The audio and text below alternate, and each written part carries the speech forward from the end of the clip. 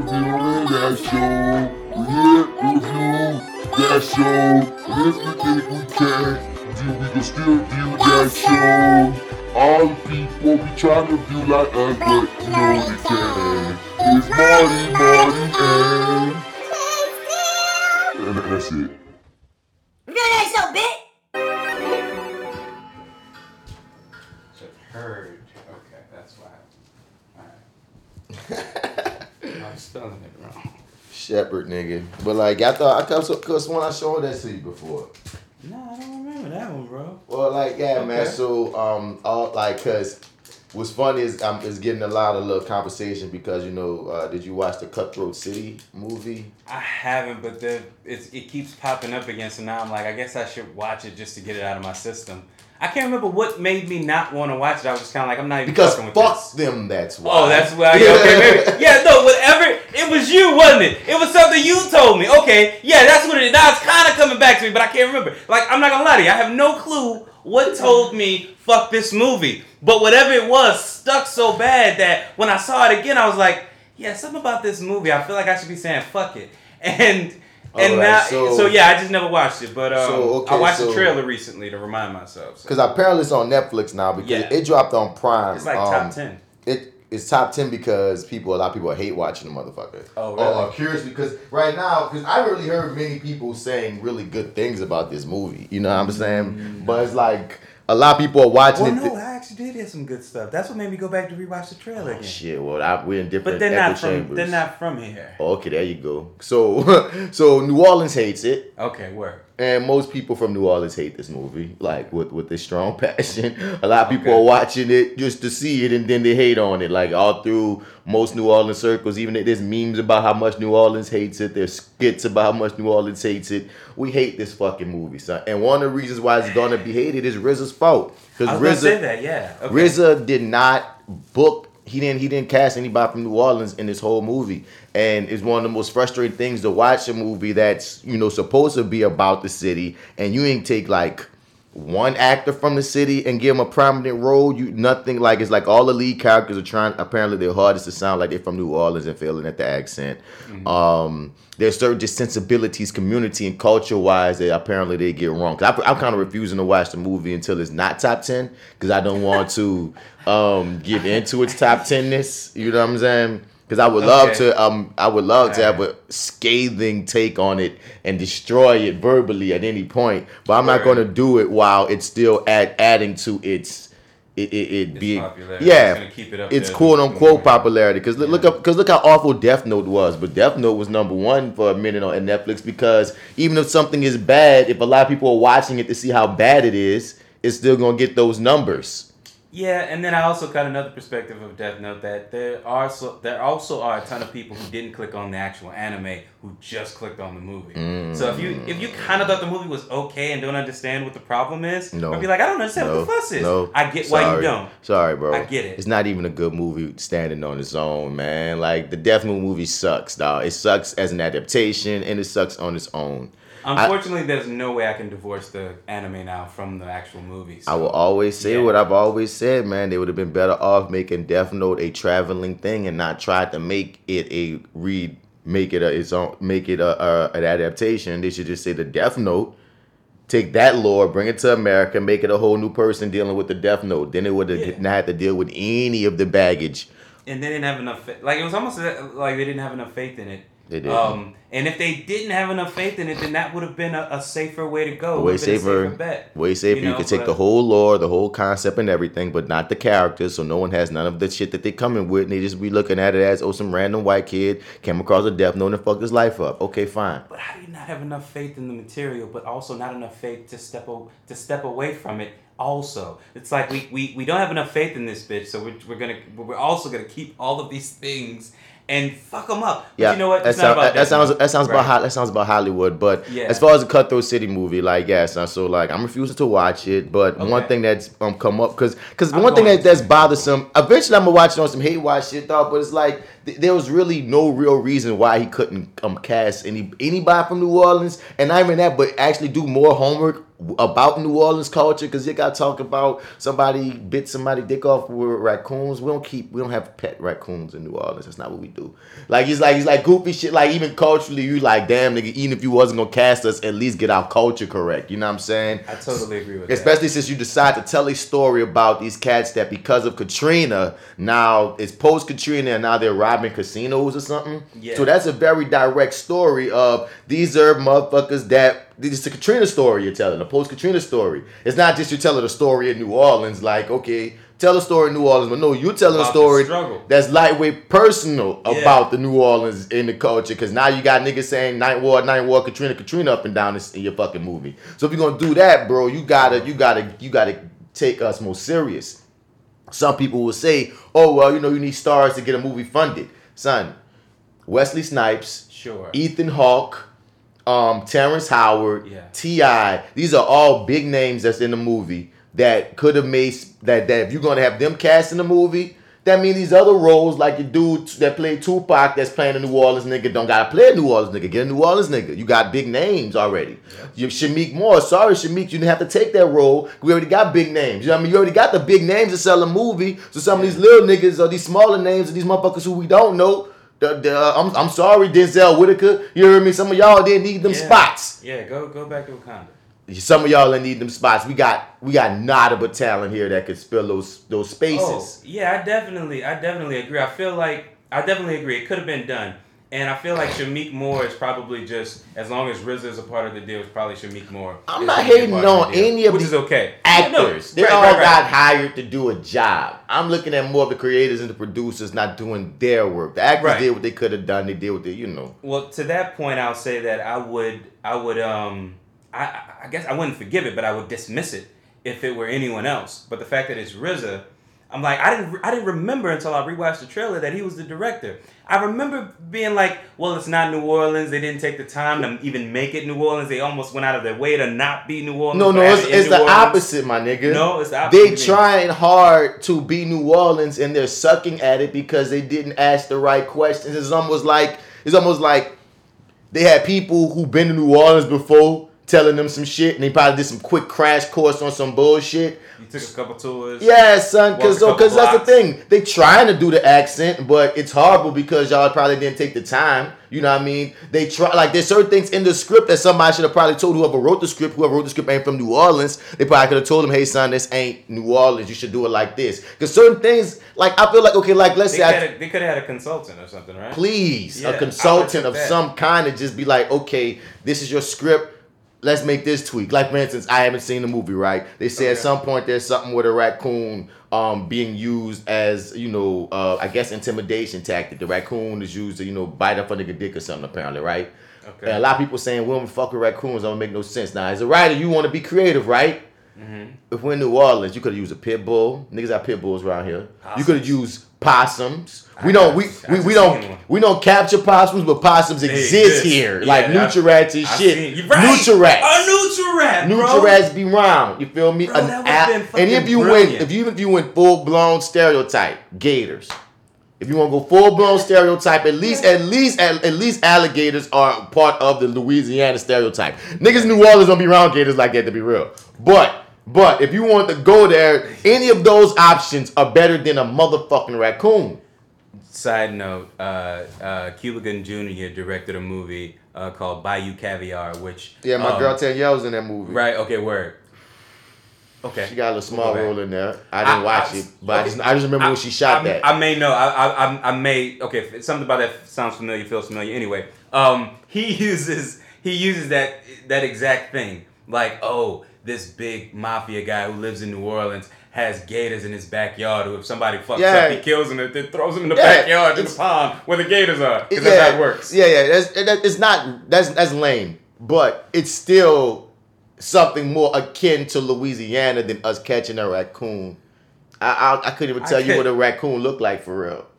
I don't see Me as him well. like I've that. I've never. Except on I'm trying to TV. think. Yeah, I've You never know what seen I'm a saying? raccoon In yet. my face? Like, no. So I guess I've seen nutria-rats. I've seen possum. Nigga, you could have even got away with a boar. Don't they got them weird ass boars if you go real far east or some shit? Oh, Mishu. Yeah, Mishu, Yeah. they got them fucking... I mean, you could have also got like seafood, crabs, things that Ooh, clump onto your freaking. The crabs, because I wrote that on Facebook. I'm glad you reminded me that I wrote that on Facebook. They could have used crabs because a crab will fuck you up if you put a nigga in a thing full of crabs. You ever see Romeo Must Die where the motherfucker just pushed like Isaiah Washington just pushes his head down about there? That shit was scary, nigga. I felt that. And that's you know? and that's some New Orleans shit. Niggas go crabbing like a motherfucker. I grew up. My grandpa used to go crabbing. And I'm used to being around crabs. So yes.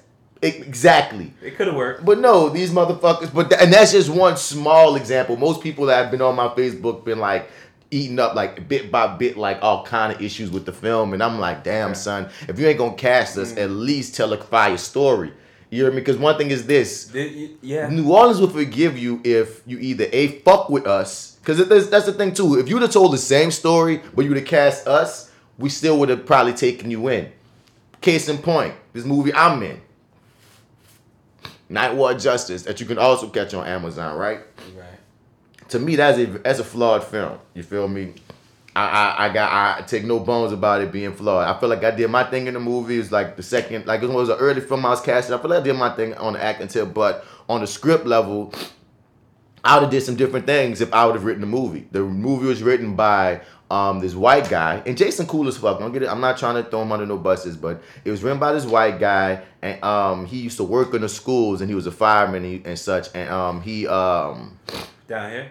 Yeah, down here, and he just would hear all these stories all the time about all this fucked up violence and shit, just being a fireman, you know, or whatnot. Yeah. So he wrote a story, and he wrote a pretty good story or whatnot. But I know, me being from here, would have probably told the story different or probably would have adjusted certain things. But one thing I'm going to give Jason about it is he fucked with the city. He cast people from the city. He hired people in the city. And like he was open to any changes. So it's not like it's that far off. He ain't fuck up. You know what I mean? It's like it's one of those things of I would just do little things just off of my own personal just taste. But when you watch the movie, flawed as it is, I know buku people who be recognizing me from the movie from New Orleans because New Orleans people, we watch New Orleans shit. So I'm more than sure somebody probably scan by on Amazon be like, oh, Night War Justice. Oh, it's about the Night War. Let me watch it. You feel me? Mm-hmm. And niggas be fucking with that movie hard. Now me as the movie critic, the filmmaker, the writer, blah blah blah blah blah, I'll be thinking in my mind, well, I have this and this issue with it. Your average New Orleans nigga is just happy to see New Orleans presented and not made fun of, right? You know what I mean, in a respectable manner with people that they can be like, oh yeah, I can tell that nigga from New Orleans. Like, you know what I mean? You just want to feel that. Mm-hmm. So I say when I look at something like Cutthroat City, I'm looking like, bro, like even if the script would have been flawed and fucking things up, if y'all had hired enough people from here, we would have forgiven the flaws because we would have been bucked up to see our city presented right now, people on the screen. You hear me?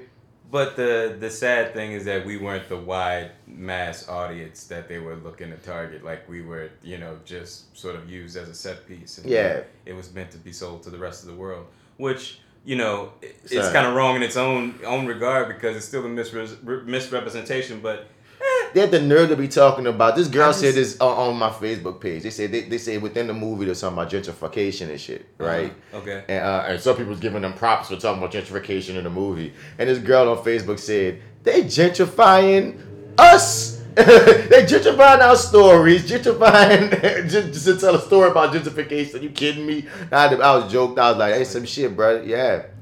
Yeah, now I kind of, the moment, this has made me like, okay, well, this was maybe like number 10 on the things I'm going to watch. And then they got T.I. with vitiligo. Yeah, which I heard somebody's mad about. Why wouldn't you just hire somebody with vitiligo? It's all the same shit. Oh, I mean, well, that's... why you go out your way to give him shitty vitiligo makeup when shitty vitiligo yes, makeup? Oh, okay. When you could have just either A, not made him have vitiligo and let him be the same character, or B, if you give a fuck about that kind of representation, actually cast somebody with vitiligo, or C, what you're saying, if you just want to have a unique look, I think they wanted to have something like I feel like the vitiligo thing isn't like, I think it's unique.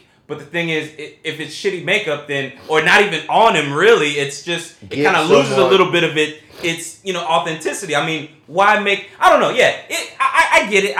Whatever. It was a choice, and you know what I'm saying. They seem like they did whatever the fuck they wanted. Yeah. On this production. That's what happened. So it's like somebody really got it up their ass that fucking Vitiligo was gonna be on this character no matter what, and that's what the fuck happened. They should have just nobody cast an actor. They could have cast an actor. They could have. That's the thing. You can find an actor to do almost any fucking thing. And would you have found anybody though with name recognition? Then don't make the name recognition character have a bit of vitiligo, nigga. Unless when I'm watching this movie, something about that nigga just screams that he needed vitiligo. You know what I'm saying? Yo, like if T.I. like look how you looking at me. Like if T.I. because it's almost like you knew what the fuck I was about to say. But I'm like, wait. Let me get it out first.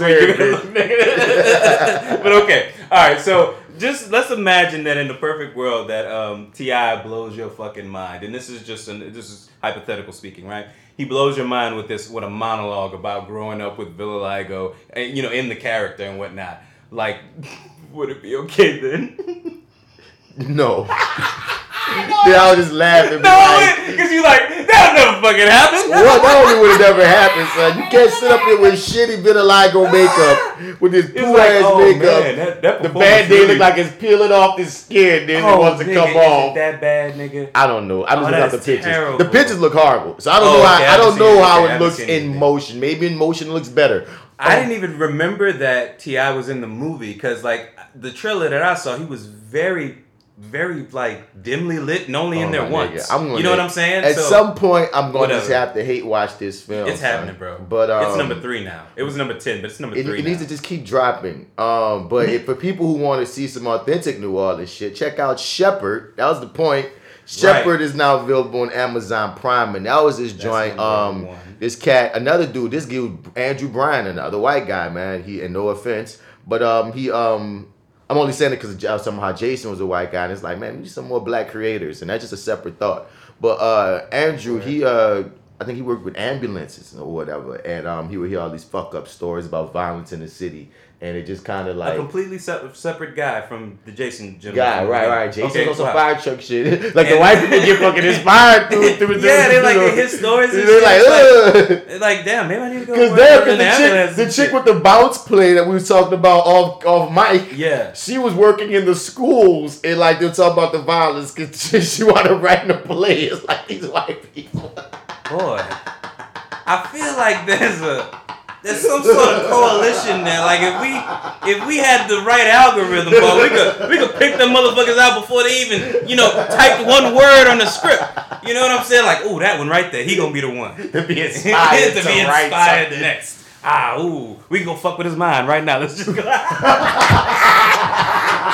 Like, you know what I'm saying? Like, this shit, like, you can't make, like, this shit is no fucking accident, bro. It's no fucking accident, dude. I'm telling you. If I was a smarter man, if I had a Facebook creation brain, I could come up with an algorithm, nigga. God. That is so funny, I know 3 separate white people. They were inspired to write their, like, epic, New Orleans stories based off learning about the violence in the city through visceral means, but like going through it because she like the chick that wrote the play. She was a teacher, and like that's interesting. She'll get these stories from her students and stuff, and she wanted to write a story about a student that got killed in his mouth. She was interesting. Okay. Even though it came with its own shit, like I told you off mic, it was still interesting how she was inspired. Right. My dude Jason, like I said, he was a fireman.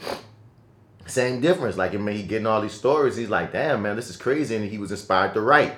Mm-hmm. Now this guy Andrew, man, he wrote the Shepherd joint from working with ambulances, and that's visceral as fuck because you really in the thick of hearing about some screwed up situations. And I mean, at a certain point, you're probably like in the midst of it, helping or repairing those situations. Oh my God, hell yeah, bro. Yeah. So he came up with this story about this priest played by Lance Nichols who basically, he already is like an against the grain kind of priest as is, but then like somebody in his congregation, something happens to them dealing with violence, and that inspires him to kind of like take measures into his own hands.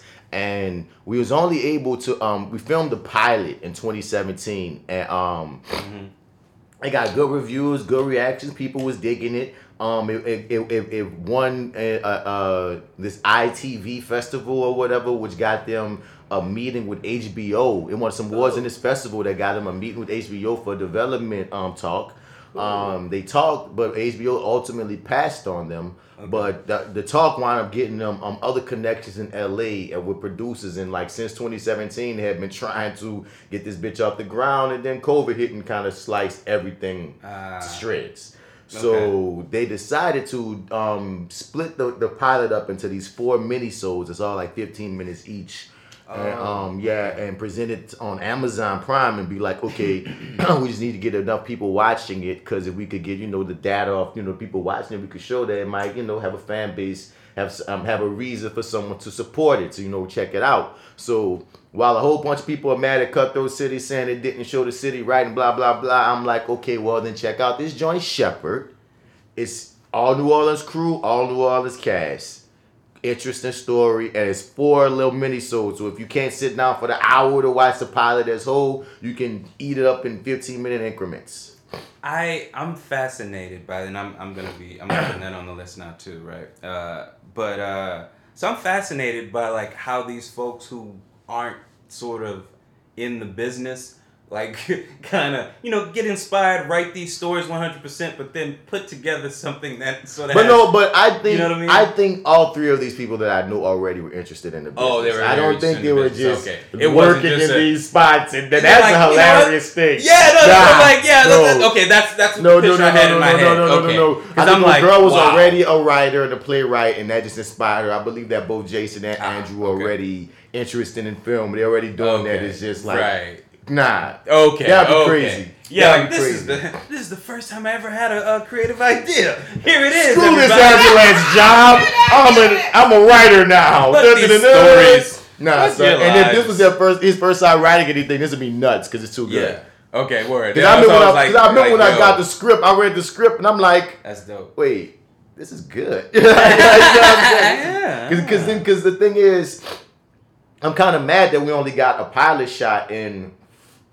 Because I can tell that there's so many places that you can go, and a lot of times a pilot can set it. All a pilot is doing is setting things up. You know what I'm saying? Right. But you have all these other places that you want to go with something. So it's like when you put something like that on Prime, it's like almost it's a tease because those 4 episodes is not really the story. You know what I mean? The story ain't really happening until you get the money to do whatever you want to do after these 4 little mini-sodes. You know what I'm saying? But you do need the support. It's like it's akin to what's going on with me and my project, The Pot. Like, we finished, like, I wrote 3 episodes, but I want to put them together like a movie on some Tarantino shit where everything is split and you get like a piece of each episode as you watch until you get to the end, and then so by the end of all 3, because in my heart of hearts, when I wrote all 3 episodes, I felt like, okay, my story isn't set up until you see all 3 of these, which is why I'm apprehensive to just to release one, because if I release one, I'm be like, man, y'all don't know where I'm trying to go yet. You know what I mean? So I'm not gonna be content until I get all 3 shot, and then I'm editing them, and then it's all one thing done. Even though I know everything I want to do afterwards, I'm still feeling like, okay, let me just get this shot. I'm gonna be comfortable in a way. And then I could be like, all right, I got something for y'all bitches. No, I'm excited. I'm actually really, really excited for episode 3.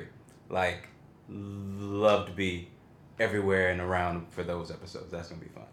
Oh yeah, see, and that's the hardest one to shoot. I know. Yeah, that's the hardest one to shoot. Because the one thing I learned in shooting episode 1 was, damn, this is the simple one.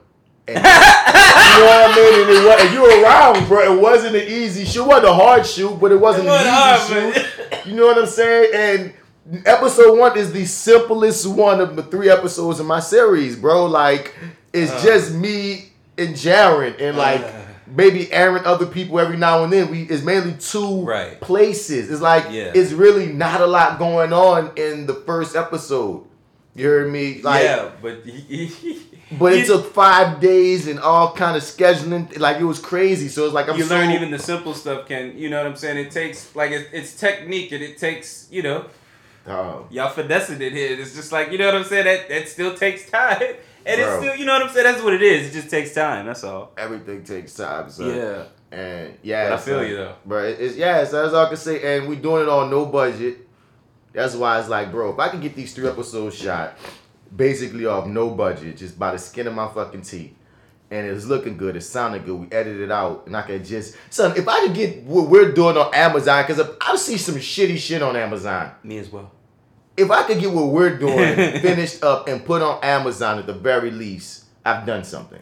Word. I feel that. I wanted to actually, and I guess we'll probably do this off mic. I probably wanted to do it because like I have something I'm trying to put together too, man. And I'm looking at how you're doing yours, and it's like you're able to, I don't know, see, you say no budget, and I'm like, yeah, no budget. But it's like you kind of working with some good shit here. To say there's no budget, like you got like you have a great like crew. I'm working off of fucking, you know what I'm saying? Favors and favor. Word that. You heard Word me? Favors and favor. And like I'm putting light like what I can in people's hand, but I ain't really budget. Right, of course. You hear me? I'm hoping that if we could, especially if we get all 3 popping off, we can raise money. Because that's what happened too. When I finished writing all 3, I had so many more ideas. But it's like God or somebody where to go with this one or just like other ideas. Yeah, with this one. Okay, gotcha. Because the thing is, my concept is like if you like like in the first 3 episodes, you see each one. Now the people listening don't know what the hell we talking about, but anyway, right, yeah. Each episode starts with a different character. Yeah. And in my mind, like, and that's another reason why I wanted all 3 to come out, because you don't even really see the city in my first episode. Like, the next 2 episodes open up for you to see New Orleans more, and that's another reason why I really want to show. I really want to get second and third shot so you can see. No, this is still a New Orleans story, even though one of them might be kind of like a sociopath and they got all these other things going on. You feel me? Yeah. So, yeah, bro. Like, I forgot my train of thought. Yeah. So I'm struggling along. I'm afraid to even ask the crew to come together for episode 2 yet, because I'm like, okay, I worked you guys, take a break. I feel like, so is your plan like because you're putting stuff together now, so like you thinking of like putting together a cut or something or a scene and that like kind of entice everybody to come back and do it again? I think, or a healthy portion of it. I mean, yeah, no, I said no matter what, I'm gonna put something together. Yes, of episode 1 to get something going, but also. See, the funny thing about how this came together was, all right, so remember we was trying to shoot this thing during the summer, and it kind of fell apart because, like, you know what I mean, like some like money situations, like something happened with producers couldn't get this money they were supposed to get, this camera was supposed to get, all kind of shit fell through, my sound guy last minute had his shit flooded out, all kind of shit happened, so I had to cancel the shoot during the summer. In the meantime of that, my dude Key, who usually shoots the video for Fly With Bash show, was like, bro, I just got this sound equipment, man. Let me know if sound da-da-da-da. I was like, all right, cool. This cat named Conrad, who I met on Queen Sugar set when I was on Queen Sugar a couple of years ago, like we just like on set for some reason, like we just clicked. He was just a cool cat. We just clicked. Right. Around that time, he asked me to read the script of his and help him get this thing off the ground. Read the script. It was a really good script. You feel me? Then he wanted me to help him with some casting shit. I had some ideas for some casting shit for him. Same time, I had all these fucking projects come up, so I had to keep putting them off to the point that like I completely put the nigga off, and I felt bad about the shit. So it was like a couple months went by when I finally got a little clear and free. I hit him back. I was like, "Say, Conrad, dude, my bad. I'm sorry I put you off. That's not even when I'm like, I don't usually do shit like that. Like, usually my words, my bond, and I feel like I played you. My bad. You heard me? Right. So then he was like, oh, man, it's cool, man. I understand stuff be happening. He was really understanding of it. He was like, it's all good. Maybe a couple of weeks later, he hit me up. He said, man, I got this new camera, man. Let me know if you want to shoot anything. I'm about shooting some shit. And it was the exact same camera that we couldn't get a hold of from these other people that whatever the fuck happened. So I was like laughing like, dog, all this thing about we couldn't get this camera and I couldn't get the sound, and sound fell in my lap from my partner that been here, and this nigga hit me up and saying, look, if you have something you want to shoot, I'll shoot.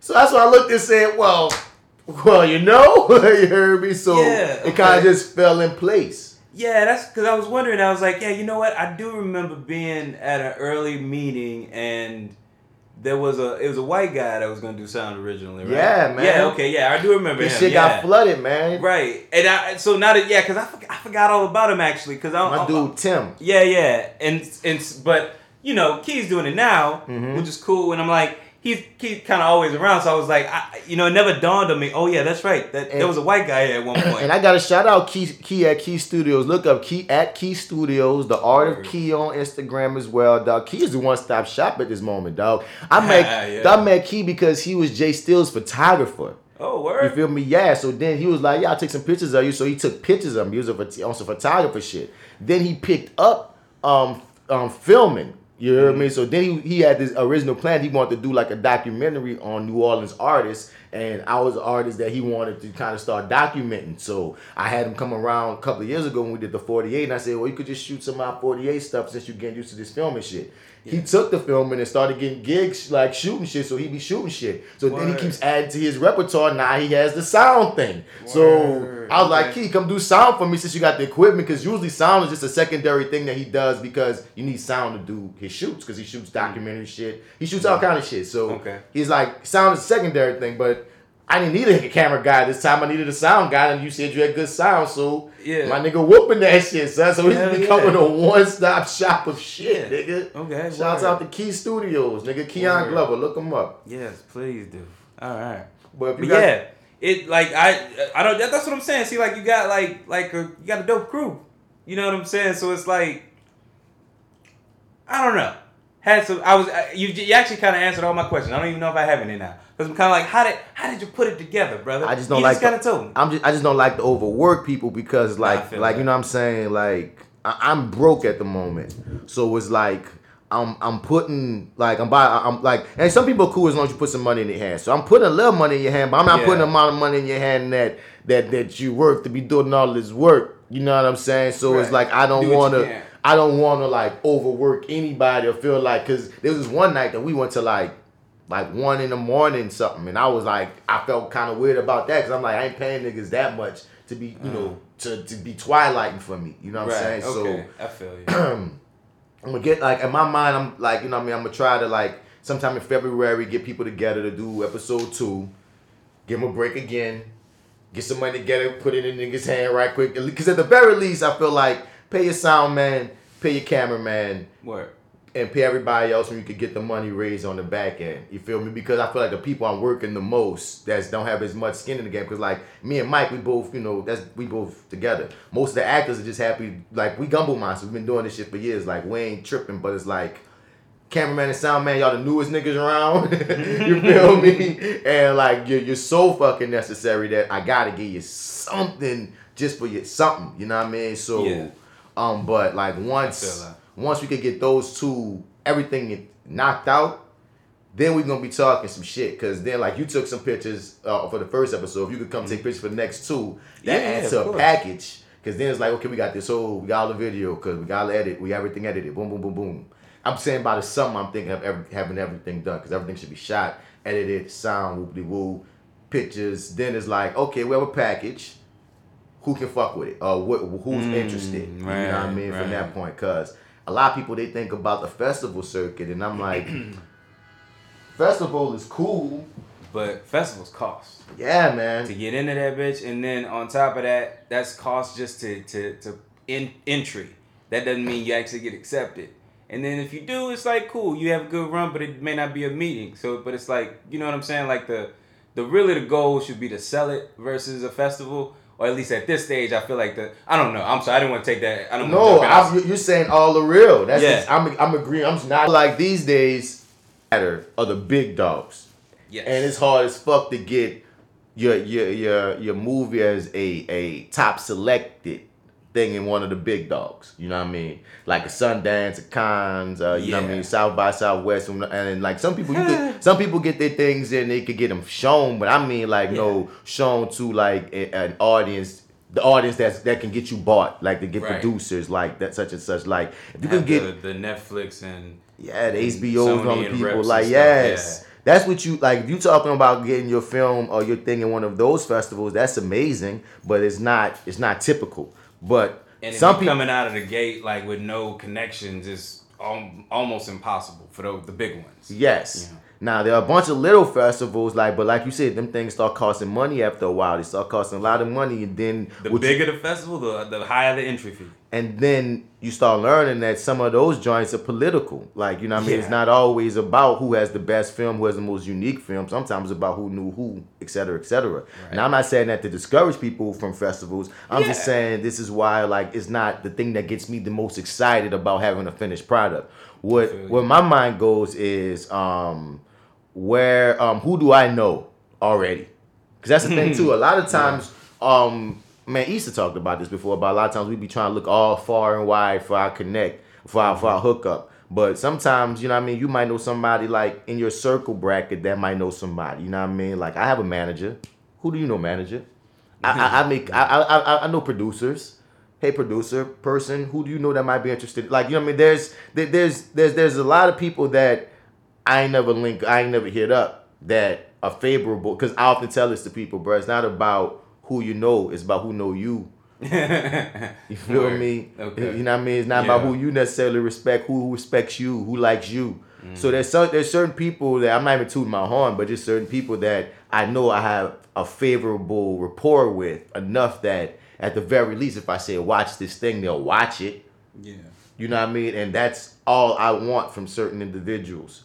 Watch my thing. If it's cool, you're gonna tell me it's cool. Right. I'm not gonna move on it. Even if you're not gonna make a move, you're gonna give me some advice, someone else to talk to. Word. Like you're like I said, the people I'm thinking about, I feel like at the very least, if they take the time to watch the thing, if they don't like it, they won't tell me anything about it, and I have my answer. Cause that's another thing too. That's one thing that Hollywood teaches your ass, dog. People always talk about, oh my God, aren't rejections must suck. We don't get rejected. We don't never hear anything back. We get ignored, right? So that's worse. So we're right. So I'm pretty much used to a nigga never hitting me back. But if something's of worth, they will hit you back. So I'm just trying to take it one step at a time. One thing done, next thing. The next thing done, the next thing. You feel me? Make no promises, but have work. Put the best foot forward. You hear me? Cause I'll say this, that acting, directing shit hard, because even watching some of the footage back, there's things that I wish I could have gone and told myself, do it like this. But when you're on that guerrilla run, you're just running. You feel me? So I'm going to fix those things in the next episodes. But anyway, dog, we've been jabbering about nothing that we're supposed to be jabbering about. Welcome to the Doing That Show, y'all. It's your favorite host, Marty here, Marty, Average 504 on Instagram, Twitter, and Snapchat, and I'm here with my brother. That actor guy, Mr. Bass in the building. Yep. We're here to talk a little WandaVision. We're here to talk a little One Night in Miami. That is correct. And anything else that we've been watching, man. What you been watching, bro? On your watch list? That is a good question, man. Well, like I said before, at least the other day, I was rewatching Power. Getting that in the system. Previously on Power. Watching it as the comeuppance of Tariq and the legend of Ghost, if you will. Oh, so you watching it from because that's the thing too. Yeah. Now you get to watch it with an eye on Tariq. Yeah. And it's like, like the first season he was barely there. It was really about Raina that first season. Like that was the time for Raina to shine. After that, it was like, nah, Raina, we just need you to die. That was pretty much it for her. But it was interesting, and shouts out to her. She just did a busted challenge. Did she really? And I don't need her to ever do that again. Creep me out. Oh, it creeps. Oh, word. Okay, I got that. I feel that. That's the thing, cause recently it's so funny, dog. Like the Haley and Chloe Bailey, the little chicks. Yes, the ones that Beyonce sing, right? proteges, yeah. Yeah. So a lot of people apparently have grown up with these little girls and shit, right? Oh, have they really? Because like I guess they've been seeing them since they was little. Oh, okay. I didn't realize they have been around. Yeah, they didn't Okay, get on my right. radar until maybe a year or two ago. So Me too. you know what I mean? Yeah, So me too. I don't have this attachment with them Me either. becoming adults Me either. that some people are. So like I made this joke like maybe 2 weeks ago because Chloe has started like dressing a little bit more provocative than Haley, and I I don't started. know which one is which. One got the body and one is body. Yes. Okay. There we go. That's all you had to say. I got it. Which one we talking about? Yeah. Which one is which? Chloe's the one with the body. Chloe's the one with the body. You Got hear it. me? Yes. And I made a joke. I was like, man, y'all playing, but Chloe gonna go like I watch when they split up. Chloe gonna be on some sexy shit. She gonna be the sexy one, while Haley gonna have to be like the Disney princess. And I was like, I'm calling it early, y'all. Watch. Oh wait, time out. Is that not what it is already? Oh, it's like maybe a week late, maybe a couple of days later, she dropped her busted challenge and set the world on fire. So then everybody started hitting up my Facebook and was like, bro, yo, you called it. Now I was like, son, I saw it. It was in the pudding. And ever since then, all over her Instagram, she just been on her sexy, dexy, plexy, wexy type shit. And they got some people that be on. Did you see any of it? I saw her busted challenge. All right, she's also have this little video here where she's just on her little, Chloe playing no games with these niggas right now. Okay. But like, yeah. Were they like Disney kids or something? I don't know. I don't know their history. Okay. I don't know either. I knew them as the I kinda Beyonce don't wanna know. proteges, and I think they're I'm grownish or something. I don't follow them. Like I don't know them either. enough. Yeah, and I don't. That's why I get to look at Miss Lady's busted challenge and not have any guilt. No guilt. Yeah. I don't see the little girl. I see a young chick, but I don't see like a little girl. You know what I mean? I see a young chick. Yeah. You hear me? She ain't know, but I'm about to try to shoot my shot at you. Yeah, it's still too young for me. She's too young for me to talk to. Right. But I can look at that ass bounce. You hear me? I You mean, in your 20s. I'm I at can that look age at now. I can look at creepy old 20-something-year-old ass bounce. God damn it. Listen, they shoved the busted challenge in your face. Like I was gonna say this for the other show, but I was going past Instagram and they have like a sensitive content, whatchamacallit, and it's like you have to hit a button to see certain things. But a busted challenge will start playing immediately as you scroll. And I love it. You know what I'm saying? And I love it. I don't have a problem with it. Busted is one of my favorite challenges to ever happen, and I've been sharing them all. But I've been late apparently. But I'm enjoying them. My point still remains. Yes. When Morena from Power did hers, I felt however the people who must be looking at the Chloe and the Haley since they was little. Right. That's when I could get that sensation because okay. Not 1 meter ticked at all. Oh no, I bet it did. I was like, oh girl, what are you doing? Go back inside, little girl. What are you doing? What are you bus what? Get on the school bus. Bus that. Ew. And she could be like 25 right now for all I know. But I'm just saying. I know, right? I'm just like I look at it, it's like no. Well, I look at it like if Tariq's old, then she's old too. I guess. Hey, that's fine, but no. You know, still, I know. I can't look at her like that. Just like, oh, your girl. I can't look at your girl. There was somebody else too, yeah. Yahara.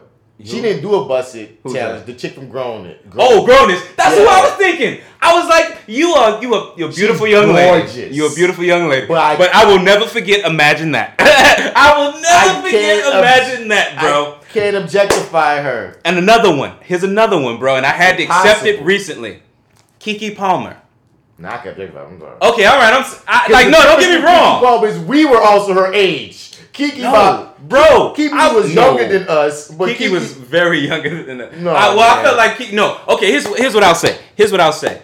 I was Keke was in shooting age, college. Bro. I was in college when Akilah and the Bee, when she was playing like 12. Maybe she was older. I guess she had. No, she was still under the. I don't know. Keke 27, son. Fair enough. Yeah, fair enough. She still was in range. Fair enough, dog. bro.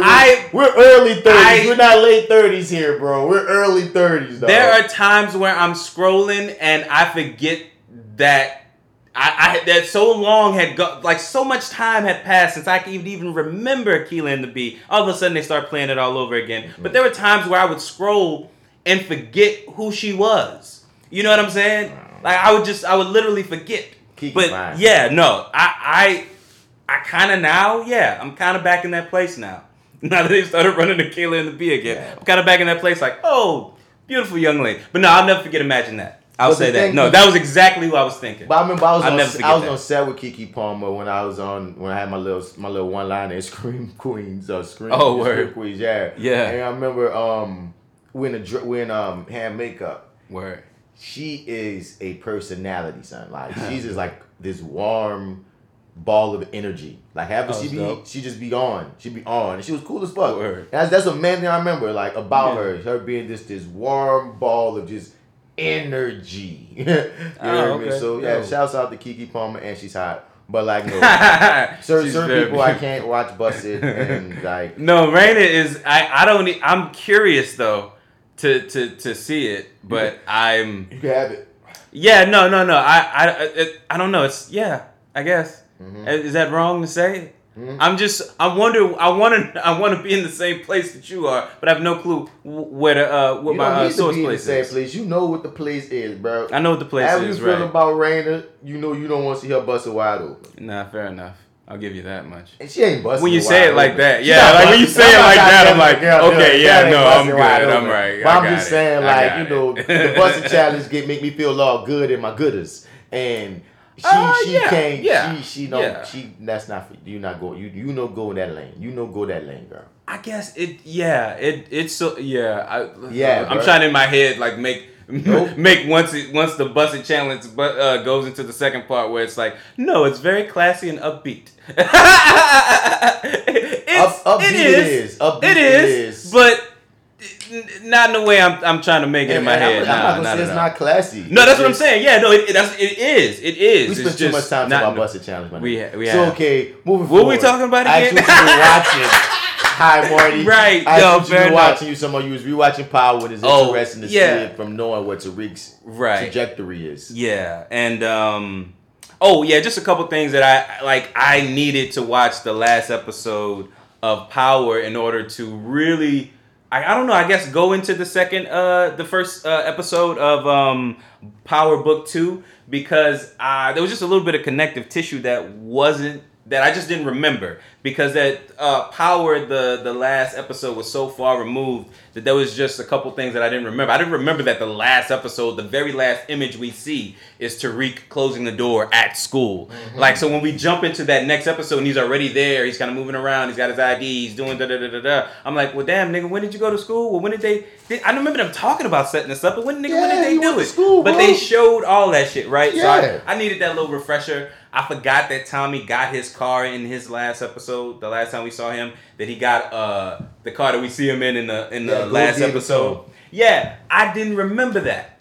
I didn't remember, and so like when I watched that last episode, I'm like, that's a car that looks like Tommy's car, but that could be somebody else hitting that Mary J. Blige. I'm like, that's not Tommy, blah, blah, blah, blah. That's not Tommy. I'm telling myself that's not Tommy. But Tommy. if I remembered the last episode, I would have known, no, nigga, Tommy. that's Tommy. You saw that nigga get in the car. You know what the fuck that is? What you talking about? That ain't Tommy, nigga. You better wait till Minute Men start playing, nigga. You gonna be eating your fucking words. Anyway, but no, so I'm basically I watched that, I ate that up and it was pretty fun. It was dope. I had a good time and I'm reminded of the chemistry that Omari and I forget her name, but James and Angela had on the show because that shit was really it was really dope. I liked their chemistry. Anyway, what else have I been watching? Basically, the other stuff I've been watching, Your Honor, which we kind of, I don't know if we talked about that. We didn't talk about it on mic, but Your Honor's been really good. Word.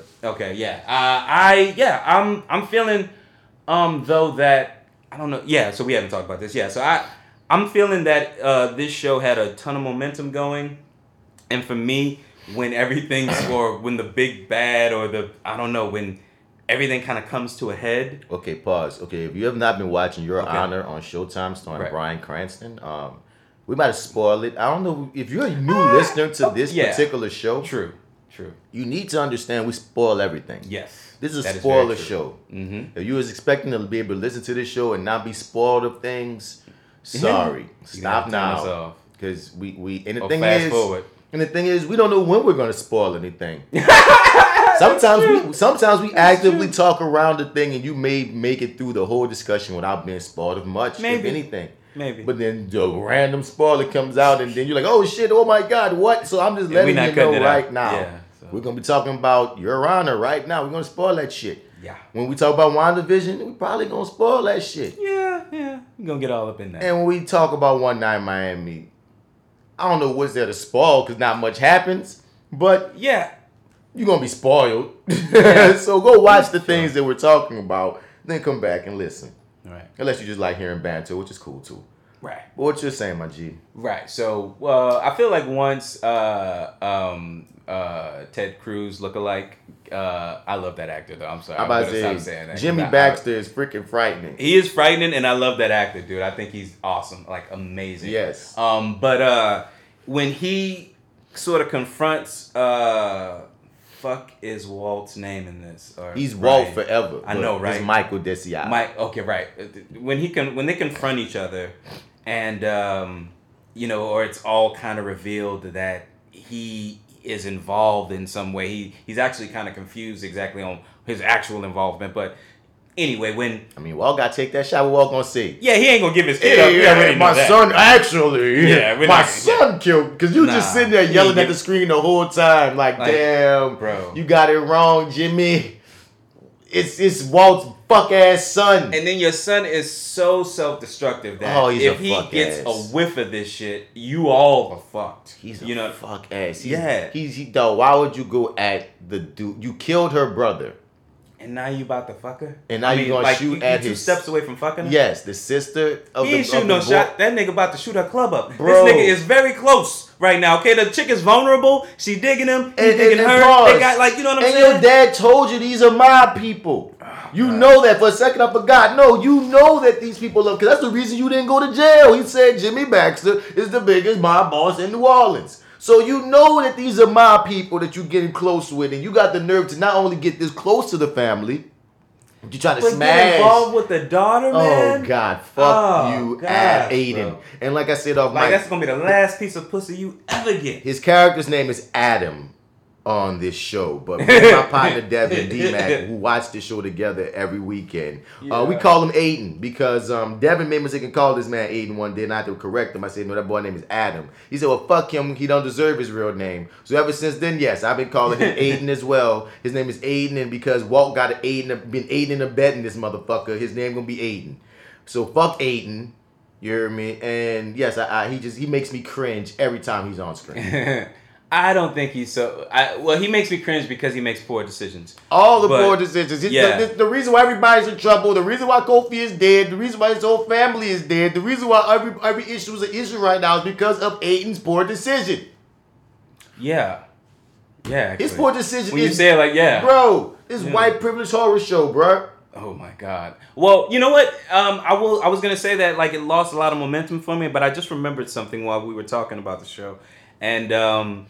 I forgot that there is an elusive black SUV that keeps following the kid around, or at least shows up. Yeah, we never found out who that is. We never found out who that was, and I'm like, I'm interested in finding out who that is. You know what? That keeps me going. I'm a big fan of Big Mo. I like Big Mo. The woman, the head gangster of the black people. Oh yeah, she's amazing. I love her. Yeah, I think the character's dope. Yeah. I like this kid who I didn't realize was like I guess he was a Disney kid. I heard he was a Disney kid recently. I looked him up and I was like, oh, he's a Disney kid.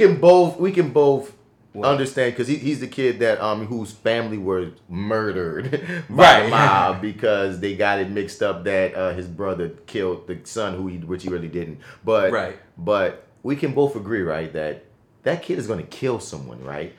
Okay, it's very clear to you, right? Because it's very clear to me that they keep on showing a focus on this little kid's rage building. And I'm feeling like one of these white people, he's going to murder one of them, whether he gets permission or not.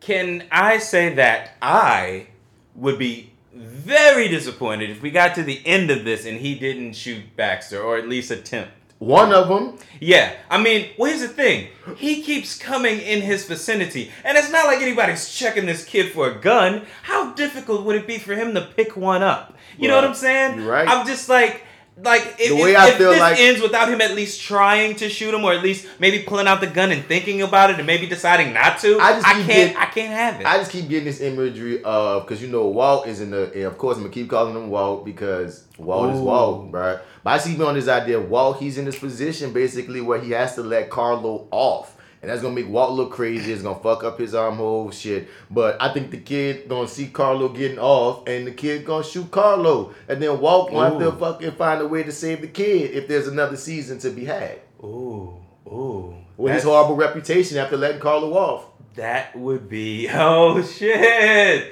That would be oh wow. Okay, you know what?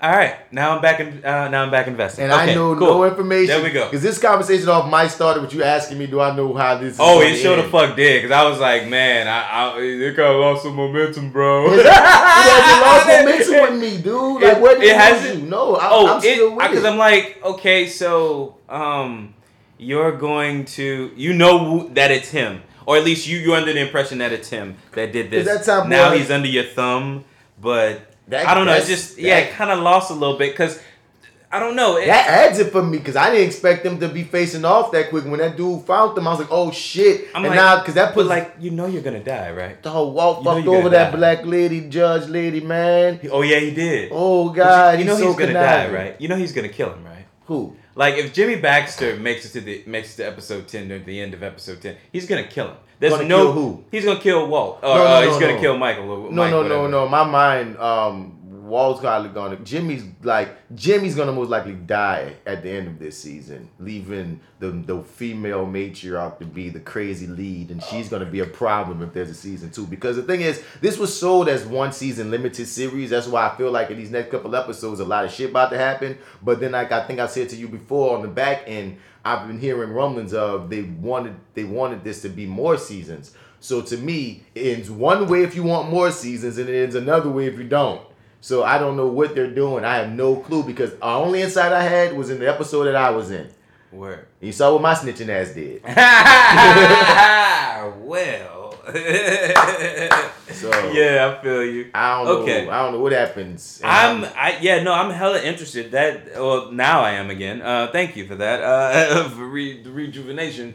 Cause for me, the revealing of him knowing exactly where to go, and it's like, well, you're probably gonna kill Walt, but there's still then more you're gonna tension. put 2 and 2 together. He don't know that his daughter's dating Adam. He don't know that Adam's really the killer. They still got the inhaler in place that they still haven't put out. They got a lot of things in the air still, bro. They have him in the air, but like we said, but bro, like we said, he's gonna fuck that little girl. And on top of that, he's gonna meet the mom. They're both the same. I'm sorry. Right, fair enough. Like okay, I'm sorry. No, you're right. That was worded very. It wasn't worded wrong. It wasn't worded wrong, but it did imply the wrong thing. Okay, I will admit to that. All right. Yes. So these 2 young individuals. They're gonna fuck. So. By that, and she's already mentioned some shit about meeting the dad, or the dad is wanting to meet the kid. So they're both gonna die. It's like no. By the end of the day, unless somebody takes out Baxter, they're both dead. No matter what. Take out Baxter, bro. That's the common denominator. Because of the thing, dog. End of the day, bro. Bryan Cranston is not going to die on his own show in the first season unless it's only going to be a limited series, and that's going to be that. You know what I mean? Because from the beginning of this, I often said that I feel like out of the 2, one's going to die, one's going to jail. You know what I mean? I don't be like either Aiden's going to die and Walt's going to jail, or Walt's going to die and Aiden's going to jail. But I feel like both not going to make it out alive, and one's going to go to jail. You know what I'm saying? But I mean, like I said, there's a world where they both die in your world. Well, it's okay. Like I said off mic, I'll say it one more time. If they just killed the dog, all their problems will be solved. I mean, well, most of them. I mean, Aiden is still. That's not his goddamn name. Adam is still a fucking liability, no matter what. He's gonna self-destruct and take you all down no matter what. You're all fucked. The grandmom's fucked. Yeah. Is she still in the she's a judge or some shit, isn't she? She's a something, yeah. She's still active. Like, she's still active, so she's fucked too. But that's the thing. Everybody with their name is fucked. But that's what makes me feel like you guys can't be planning on one season because you didn't plant the grandma in politics for no fucking reason. Like, right. They just like haphazardly said she's like a senator or something. Like, you know what I mean? She's something, right? Yeah, she got some juice still, bro. She's not that for no reason. Like that's what I'm saying. Like even though y'all sold this as a limited series, something's in me feeling like y'all angling still. Definitely. I would be into a multiple season situation as long as they don't kill my guy off mic, because that's the thing. I don't come up again, but somebody brought this to my attention. Like, bro, you snitched on the main person. Like, what happens to you? I said, nothing. I don't come up again. And it was like, but you snitched on the mob, nigga. Nothing's gonna come of you. And I was like, well, that's true. I don't know. Now you're asking me questions. I don't know. It's like, well, fair enough. Yeah, I feel. Yes. Okay, yes. I'm watching now every episode with bated breath because they can still take my character's name and say, yeah, we killed his name is the Navian. We killed the Navian. Like, they can just say it. They talking. Right. We murdered that guy off camera and that was just it. And I can just be like, well, that's what happened to him. But it would be cool if they did multiple seasons. And if they did find some random way to pull me back on, I'll be doing backflips. But even if they didn't, I'm still a fan of the show. So it's still, keep it going. Keep something going in New Orleans at that. Yeah, definitely. I'm still invested. It just sort of lost some momentum. It wasn't, because, like, here's the thing. It lost momentum, yes, but I also still checked for a new episode last week, and there was not one. So, you know what I'm saying? It has what it had. It did lose momentum. It did not lose my support. But yeah, I was kind of, hoping. I was hoping for another episode. I was hoping to kind of get it going again. He played that black lady. I felt so bad for that. Oh black yeah, lady. bro. Like, dog. I love her, and he fucked that. He walked. That's what I'm saying. Even though his name is Michael, bitch, you do a lot of Walter White ass shit on this show. See, bro. I told you, bro. Walt ass. You gonna be Walt forever. Walt forever, my nigga. He got Walt tendencies. Like, just that's what it is. This is a Walt. Once Brian Cranston played Walt, he never got him out his system fully, dog. He just pops up at certain times. Oh yeah, when that nigga's lying, bro. He has the same lying face. I'm like, and yo, tone bro. of voice. Yeah, don't get me wrong. I dig the fuck out of it, and I'm gonna stay tuned for the next three episodes, 8, 9, 10. So I'll be there. But fuck, man. I don't know. I don't know what the holdup is. Let's get this over with, man. I think they just they all do that shit sometimes. They be stretching it out. But I mean, the Super Bowl is Sunday, correct? I don't keep up with such things. Oh, word. Okay, fair enough. I don't know if it is or not either. I think I don't know. If the Super Bowl is Sunday, though, I imagine them taking another week off. Or positioning it to watch this after the Super Bowl. Oh, word. I doubt they bought a Super Bowl spot, but you know what I'm saying? Like, yeah, because I mean, it's going to be running, Super Bowl is going to be over around 10, and then by that point, the show would have been over.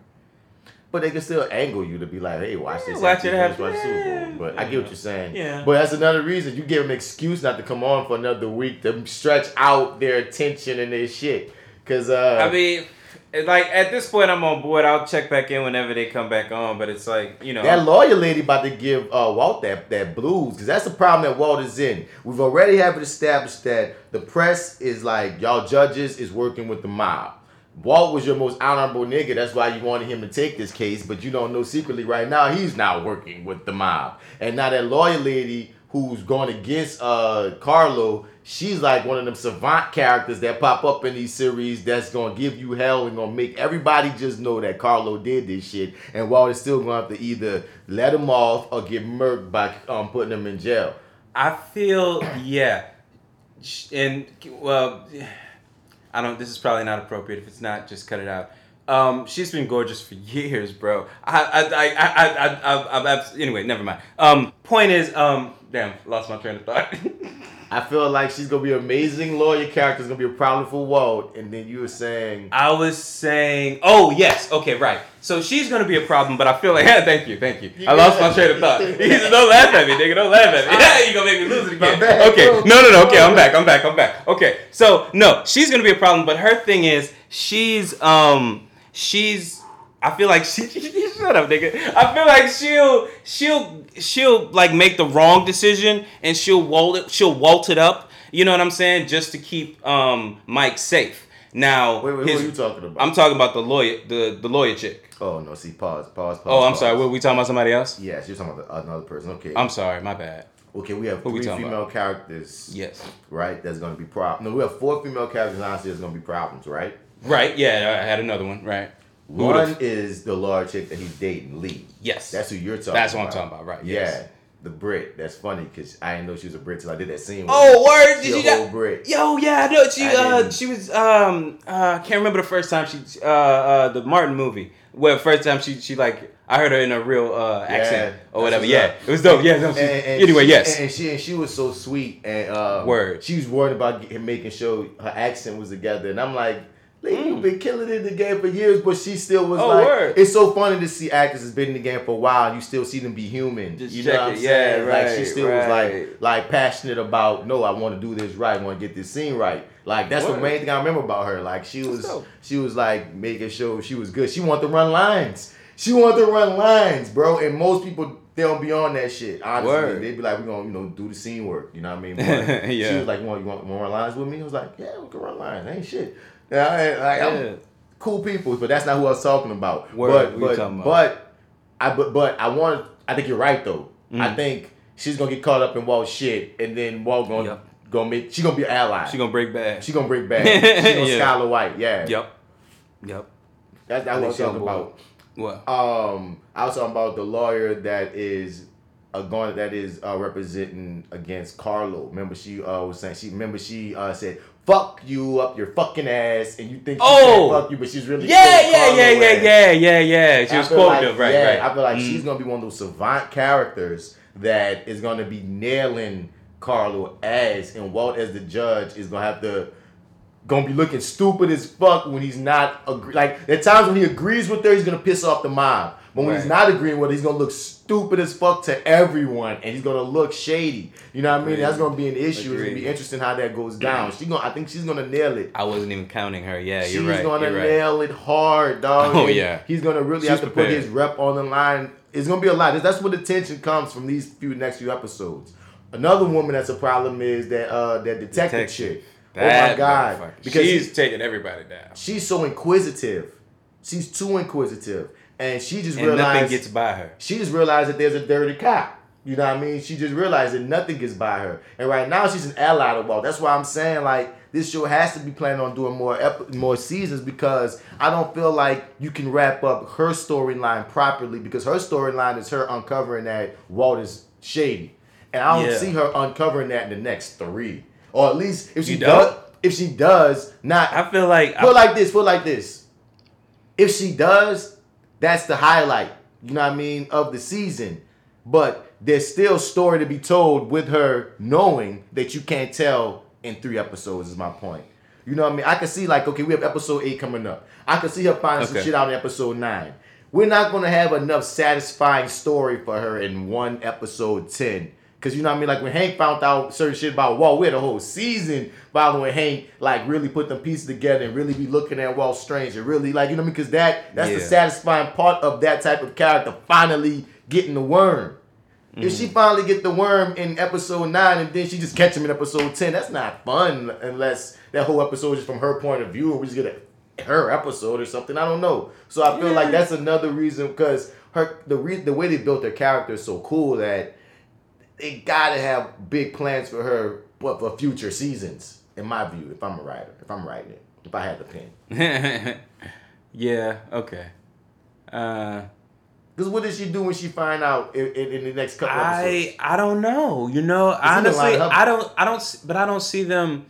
I don't see her being the type of detective she is, and us like getting through the next 3 episodes and her not like figuring it out, unless like we see Walt actively trying to, you know, throw her off. You know what I mean? But which he has done. Yeah, which he has done. And I mean, and if that continues, I feel like she's already somewhat suspicious. She's just sort of not putting it together because it's them. Eventually something's going to click. That's my Too many point. things are going to fall into place and she's going to catch She's them. not suspicious of Walt. She's just suspicious in general of this situation. Yeah. Because certain things just don't add up for her. Right. But Walt's white privilege, his white privilege and his friendship is blinding her. Because like the time when she gave him the names to be able to just look up. Like, she trusts him still. But there's going to be something that clicks at some point. I've often said it, that will make her look at every action that she's ever made with him differently. But that's my point. That could happen in the next 3 episodes, right? But if that happens, then you got to give us a season of her, like, knowing and, you know what I mean, trying to build a case on, you know, something. Don't just have her put it together and all of a sudden I'm going to arrest him, and then in the episode he gets arrested, and then end of show, he shot in the head, and that's unsatisfactory for me, man. Yeah, I agree. Especially y'all built it up so well. Like, I can see it being an amazing hook of, okay, at the end of the season she finds out, and you're like, what's she going to do? But season finale. Okay, great season finale. But I feel like what I would want if there were going to be multiple seasons, what would be real dope is if she could be a part of the team. But it's like that character ain't built to be a part of this team. No lead, yes, not at all. Her no. Yeah, not at all. She not built to be a part of it. She don't got nothing invested in her like that for her. That's not her swag. She's good cop. That's not she. Yeah, right. Exactly. She's Hank. She is by the book. She is by the book. You know, so she is good cop. That's what I would want. No, you know, moving just like it would have been cool if Hank would have been on Walt's side. It would have had a whole other kind of show, wouldn't we? I mean, Walt didn't try to kill her though. You know what I'm saying? Walt really didn't try to kill Hank. He tried his best to keep Hank alive a lot of times to his own detriment, even, dog. Fair enough. Walt Achilles' heel was his family every time, dog. Like, he was mortified. Spoiler alert, if you never seen Breaking Bad, he was mortified when they shot Hank, bro. Like, he was fucked up. He didn't really think they was gonna do it. So I gotta give him that much. I don't know. My memory's a little foggy right now on it. You rewatch Power, bitch. Go back and rewatch Breaking Bad. Because that's what I planned on doing recently, and I didn't do it. And I think I want to now that I'm talking about it out loud. I keep calling this man Walt. I might as well just go watch some Walt. Walt was that dude, bro. What was the G? Let's talk some WandaVision, man. Oh, yeah, I didn't say the last person that's a problem. I said it was 4 women that's a problem. Yes. Who's the 4th one? His mother-in-law, man.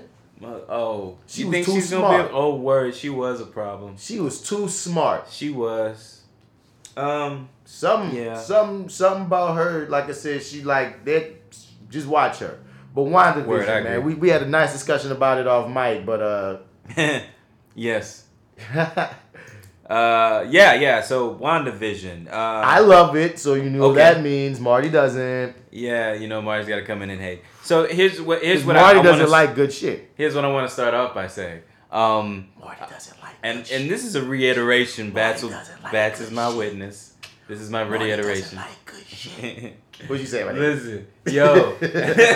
No, it's not lost on me the accomplishment on camera and behind the camera, or in front of the camera and behind the camera, in terms of what's being accomplished, the charm that who knew Elizabeth Olsen had, stored up somewhere. Not that she's not charming normally. I mean, she just really kind of turned that bitch up. The range that Elizabeth Olsen has on this show is amazing, and just to be able to capture that and also keep it like in the same realm and universe of Marvel and this Wanda and Vision sort of idea or IP. Like it's not lost on me what they were really able to do here. And so with that being said, I kind of thought the first episode was kind of dope. I unfortunately came to the realization that it wasn't a 1 episode sort of journey. We were going to keep this bad boy going. That I honestly I didn't enjoy as much as I wanted to. The sitcom aesthetic. Yeah, the sitcom aesthetic. It's like, it's one of those things where it's like, like shows do this 1 episode, every so often when they might jump into some other genre or TV show that exists or whatever. And it's like, oh yeah, that was fun for one time, but it's like, no, they are committed to this shit. And that's okay, but I'm like, I don't really know what's going on. So it's like, I can only sort of sit through this for so long because, they really commit to this thing. And that's the genius of it to me, Marty. That is the genius. Enough. You're doing 9 episodes in this false sitcom world that Wanda has created because she's going through so much trauma. She lost her brother, she lost her family, she lost her man. She's going through so much trauma. She's taken over this city, this little town apparently, and made this perfect. Who doesn't want to live in a TV? And for a freaking creation like her, she wants to live in a TV world where she could control everything, and she's traumatized. But the people, it's dark, and these little cracks in her reality happens, and she's really probably the villain of her own story. And you see him where the fuck is Vision's body, and there's so much going on. I think it's amazing, and Marty doesn't like good shit. So here's the thing: if I had walked in with Bats's knowledge of what was actually going on, I think I might have dug it a little more. But you have information that's not available in the show. Like, the show's still cool. The show is still cool. I would bias the old school Nick at Night ass TV shit, though. Like I said, Nick at Night. I love watching. I do too. The tips to all the TV that they do, man. I do. But like the whole show is a tip. Yeah, like it's not tips. It's the whole show. It's the whole thing. But every episode it shows even more darkness every time. The episode 3, a little more here and there. 3, Olsen went left, bro, when she made Monica disappear. And she threw her ass out. You were revoked. Bro. Definitely. I mean, don't get me wrong. I'm invested. You saw this clip? No, I haven't. This is a clip from episode 4, I guess, where they're showing it seems like they're showing when Monica first walked up on this spot.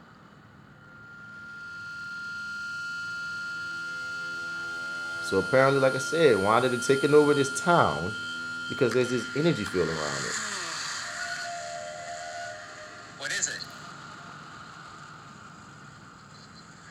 Some sort of energy field.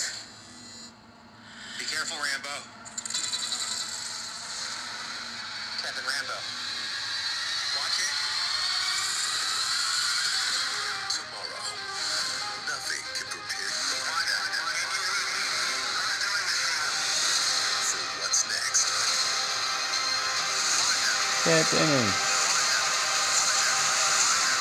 Marvel Studios WandaVision. Now streaming only on Disney Plus. This episode 4 looking like it's about to be the truth, bro. See, like, yeah, that okay. Wait a minute. Wait one goddamn minute. I feel like the whole bash here was that I didn't enjoy the old shit, and I'm like, I do appreciate it. It wasn't what I was looking for. You're like, you're terrible. You did enjoy the old shit. It's genius. And then you gonna show me that they take a break from that shit at least for a good 10 minutes. I don't know. And do something interesting. I don't know. Which I'm kind of like, which also kind of completes what we've already seen and what kind of didn't make sense. Yeah, you do know. You just saw me. You know. You just showed me. You know what they doing. I saw what you saw. You saw. I don't know how you know what they doing. I don't know how many minutes of the next episode. All I know is, dog. Yeah, okay. All right. Fair enough. This series would have been better served if everyone would have gotten at least the first 3 episodes instead of the first 2. Because I agree. When it dropped, they dropped the first 2, and it had the internet kind of split. Right. It had the nerds on like loving it for the most part, and had the laymen like kind of like, I don't know what's going on. This is weird. And then episode 3 came out, and then more and more people kind of started jumping on board because it started in a way kind of showing more of, okay, this is what's beneath the surface. You know what I mean? It's like they started right. Yeah, there's horror scratching a little more. And like, you know what I mean? We were talking about earlier how this is supposed to be the first leg of the whole multiverse situation. Like, Wanda is supposed to be in Doctor Strange's movie, Doctor Strange in the Multiverse of Madness. Doctor Strange is supposed to be in Spider-Man 3. Spider-Man 3 is notoriously about the multiverse because, as we already know, there's all these Spider-Man castings from previous movies and such as making Spider-Man 3 a must-see film. So with this WandaVision show basically being the first leg in all of that storytelling, you already know things are going to be building to be something major. That's why I feel like this will be better appreciated after all 9 have come out and you see how everything goes. Because if they just would have dropped episode 1, people would just be like, what? You know what I mean? But if you watch 1 to, especially now that we see even the little tidbits of 4, you already see that, okay, this is building to something very, very major. If I may, I wouldn't have been pissed if they had given me just episode 1. I would have been irritated by the end of episode 2. But giving them both to me at one time didn't didn't lighten the blow at all. But or, episode you know what I mean? 2, nah, man. 1 made me go, what's going on? Because they only had that one glitchy moment. And the thing that was charming for 1 for me was, like, I love the Dick Van Dyke Show. So, just watching them recreate a Dick Van Dyke episode just made me laugh. But and Elizabeth, and that's the first time we see Elizabeth Olsen sort of turn on whatever this sort of version of herself, right? Yeah, and it's so cool with the tonality because it's really cool when you see her turn it off. You know what I mean? Yeah. When she goes scary mode, right? Yeah. So, but then episode 2 opened up even more of the Scarlet Witch's powers because like anytime she doesn't want something to happen, she makes it unhappen. I'm like, I want that power. You hear me? She really controls reality. She makes things rewind. She can say, no, it never happened. Like we saw the B guy from AIM. That's a Hydra organization. He never happened. Nope. Villain gone. But now we see Hydra might be around. There's all these Hydra commercials. We get Hydra commercials. Yeah, we get Hydra commercials. Like, you know what I mean? And almost all the commercials some Hydra shit. They even had the little Tesseract in one of them on the slick. And it was about like, do you want to go somewhere? We'll take you anywhere. And it's like a box. Oh yeah. Like, that was really the Tesseract. With the Tesseract, it was the space thing. So it's like space. Do you want to go somewhere? Word. So it was on some deep thought out kind of shit going on in this show, bro. Okay. So and like in the most recent episode, Wanda had those babies. She had twins. Yeah. Anything that you like in the comics, that's a story that makes her go crazy because she has the kids, and of course Vision can't have kids, so she takes their essence, and she takes these shards from this villain named Mephisto's soul or whatever. And Mephisto's like the devil of the Marvel universe, like, and they show little bits of him in the low key trailer, so we know he's coming. So, so a lot of comic book readers know that, like, damn, she had these twins. Oh shit! When Mephisto decides to take his soul back and really kill the twins and make her go crazy, a lot of crazy shit could happen because she's already tripping by creating this world that we're in. What happens if they go the comic route and Mephisto kills her babies? Or at the very least, they might go kidnap. Because in the comics, there's also this like long thing of they get reincarnated as these 2 young Avengers superheroes named Wiccan and Speed. Wiccan got magic power with Speed is like Quicksilver. So they recently like let that be known, and there's all this bullshit. I don't think Marvel in the films gonna go through all this reincarnation bullshit. They're most likely gonna go gonna directly make those kids Wiccan and Speed, and instead of having Mephisto kill them, they're gonna probably get kidnapped, taken away from her for some time, aged up with Mephisto most likely, and probably be on the bad side the next time we see them, and then they're gonna probably be that sounds more Marvel-esque than having the demon kill her children, make her have a psychotic breakdown, and then bring them back reincarnated as some other teenagers like that. Yeah. Which Disney Plus is edgy, but I don't think that right. Edgy. Yeah, I see kidnapped babies. Right. And since she has to go through with Doctor Strange in the multiverse, I see Mephisto kidnapping the babies and going through the multiverse, and her and Doctor Strange having to go try to probably save her kids or some shit. Okay. Maybe something like that might be happening by the end of the season. I could see that. Okay.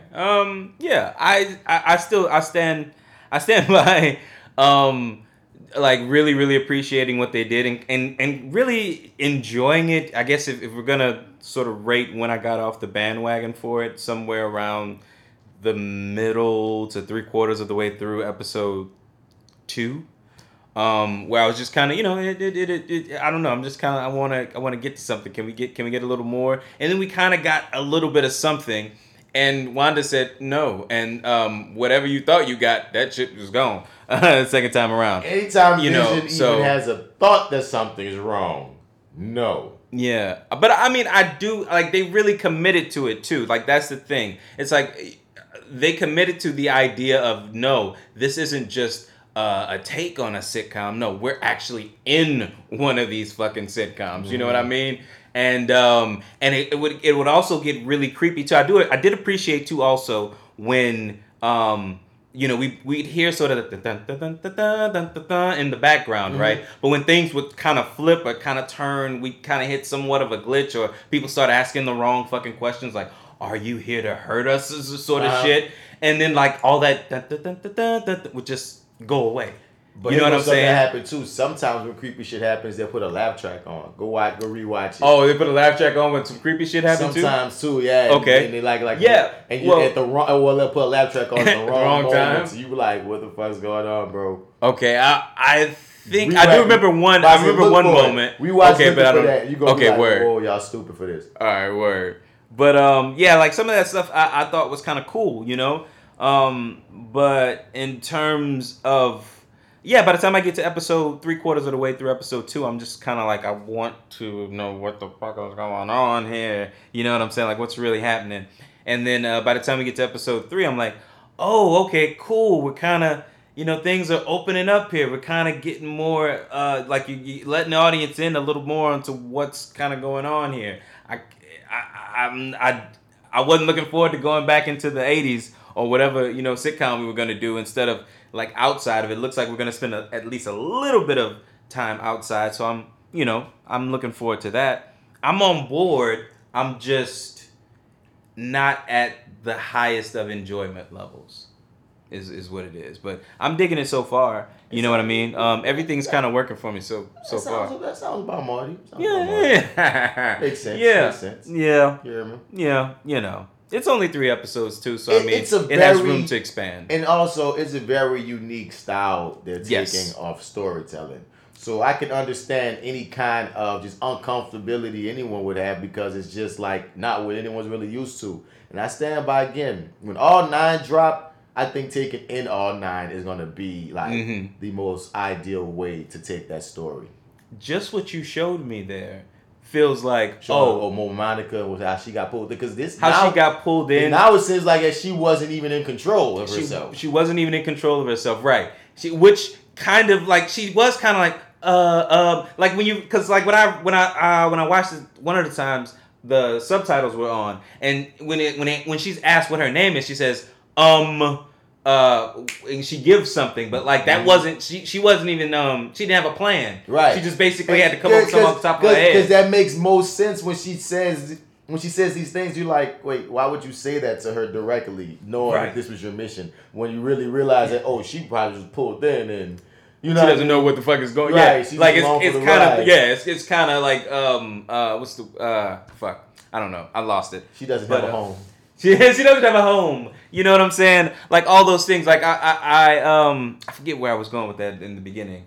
But no, yeah. What you showed me there, for me, feels like I'll be rewarded for the 3 episodes I did watch, that I did stick with. Because there's also, like, while she wasn't in control, there's also I think his name is Adam Park, or the other guy from Ant-Man, the agent of S.H.I.E.L.D., I think he was. What guy's name? Or FBI agent, I can't remember. Yeah, but anyway, he's radioing her from the outside, and then we see that's when the radio was kind of going haywire inside of her mind. Like, you know what I'm saying? Like, I feel like... We also see a girl from Thor, Kat. Yeah, we also see Kat Denny. Is that her name? I can't remember. I don't remember her name in Thor. Right, but yeah. She was a girl partner in Thor. Yeah, she was. She was Jane's homegirl or friend. So yeah. we see they're connecting. Partner. It's all connected. They're connected. It's all connected. We're taking the people from the movies and we're making a show with them. Yeah, it's what we promised. It took us long enough, but it happened. Here it is. Here. Look, we're here. We're here. Don't ask any questions. We're here. But like, all of that stuff makes me feel like, okay, we're gonna take a step back just for a second. If you were getting a little, cramped inside of these little episodes, we're gonna take a step out of it, just even for a moment, maybe to give you a breather. Maybe, sure, maybe. They told me tomorrow, and they showed me that. Yeah. So I'm waiting for that to happen tomorrow. We shall see. Next time we talk WandaVision, we'll know. We shall see. You'll know by the time you guys hear this. Oh yeah. We'll just be like, hey. You'll either hear me say, "Damn," or nothing at all. Nothing at all. But last up, man, let's talk some Regina King's One Night in Miami. She killed that shit. Yes. The directorial debut. The directorial debut of Regina King. Awesome. I don't know, man. I mean, can I just say that Regina King has been winning for a while now. At everything. Everything she touches. Everything the light touches. Right. Is hers. And she rules over it. So, I mean, it's no surprise that she knocked this motherfucker out the park. No surprise at all. But yeah, it was amazing. it was something that I kind of, I guess, I don't know. I could not find a bad word about this movie before watching it. So I had no rush to go see it because I knew it was this highly acclaimed thing or whatever. And you made me feel bad for not seeing it yet. Yeah, dude. Yeah. So you put together a screening for me, which I appreciate. Thank you so much. You the man. Yeah. We did. Mm-hmm. And I was quite blown away the entire time. I mean, it's just like, well, where to really begin? I mean, the entire journey is worth discussion. Right. But as overall, like initial thoughts, it just surprised me in so many ways, and so many great moments, which I hope we will hit every single one of. I should have taken notes, but I did not. I just sat here in amazement. So hopefully I'll get to everything. But yeah, initial thoughts is that this completely knocked my socks off. These four. This is. I'll probably talk about this a little later too as well. This is my favorite Leslie Odom Jr. performance to date. You can quote me on that. And that's it. It was amazing. It was amazing. I'll get into specifics. But what were your initial thoughts? Same. Well, fuck it, man. Yeah, my nigga, dude, the casting was so freaking amazing. Like the way so this is based off a play. Written by this playwright named Kemp Powers, who they also let write the screenplay for this film, which was awesome. Right. That often does not happen. And it's based on true events, but he made up their conversations weren't real, but they were all friends. So it's one of those things that make you feel like these conversations could happen though. You know what I mean? Maybe not exactly, but to some extent. But Kim said, you know what I mean? He wrote all the conversations based off, how he felt they would talk and act around each other, but not off of any actual transcripts or anything. So you can't be like, this is the actual verbatim true story of when these four went out in that day, blah, blah, blah, blah. But they were friends and they did kick it on this night. Word. So, okay. One of the effects of it that I love was just growing in Black Hollywood, this play to film adaptation. Because watching it, you can tell it's a play on the slick. I felt like it's, like I said, if Fences set the blueprint, Fences felt like, I feel like I'm watching this play. Like, they kept all the dialogue. This is heavy. Then you watch Ma Rainey's, and it's like, wait, Ma Rainey's felt more filmic. Even though you could tell it was a play, it felt more like a film. It felt like it found a good little middle ground. And this does even better. This does it even better. You know what I'm saying? Where it feels like I can tell the play aspects in the conversations, because really this is a movie where really essentially nothing happens action-wise. Everything is in the relationships and in the conversations and in the writing and in the performances and you know what I mean, and the tensions and the tensions between the friends. But it's not like there's some fight that happens or some bad guy twiddling his thumbs or like some case they have to solve. No, these is four icons in history freaking having a night with each other, but they have opposing views and they have sensitivities and they have things that they're working through on this particular night. And the eerie thing is, this is a year before two of them died. Both Sam Cooke and Malcolm X died in 65, and this was in 64. So the fact that those two had the most to say to each other in the whole film was not lost on me. Right. No, I agree. You also that thing you I have to adjust my feelings about film feeling like stage or whatever. Like I feel like I just have to adjust how I feel. Like I something about me was against it, but now, like when I look at everything, if I just sort of play everything back right now, all the recent things that have done it, I love them all, and I just sort of like I think it's just time to accept that I'm digging it now. But what I will say about this though, it did have to grow. I mean? But like you said, this was it at its height. But like this also sort of sheds the idea that it was even a stage play at one point. We moved so much in that beginning, the opening sort of introduction of everyone. Yeah. It's sort of like it's like you could see this aspect playing out on the stage, but it's like I also see sort of it embracing the film aspect of it and not being stuck and I to love that sort of expression. And I love that I felt like such a choice of how Regina King introduced us to each one of our heroes. And each one of them was taken, like, we're all getting knocked out in a different way. Word, okay, yeah. And it was amazing that we started with Ali, who had an actual knockdown. Mm-hmm. And that actor, dog, at first I was like, this nigga don't look like Muhammad Ali, man. What the fuck? But he embodied the fucking role so hard. It's like maybe the first couple minutes I was like, no, then I was like, I'm good. He killing it. If there was ever a moment, it was very fleeting. Yeah. If there was ever a moment where I thought he wasn't the minute he opened his mouth, I could let it go. He was killing it, dog. Yeah. And then we get into one of my favorite scenes in the movie, the Jim Brown knockout. Yeah, Jim Brown being the one, because I love all. Shouts out to Aldous Hodge. Right, shout out to Aldous Hodge. Yes, Jim Brown being the one that I knew the least about going into this movie. Like I knew a little bit about him, but I felt like I just knew more about everyone else. But just to kind of have that punch in the gut that's given when we first kind of get it. That scene was one of my favorite scenes. I was waiting for that hit to hit you because it hits you. It's like I said, they go from physical gut punch to metaphorical gut punch when they get to that nigga, bro.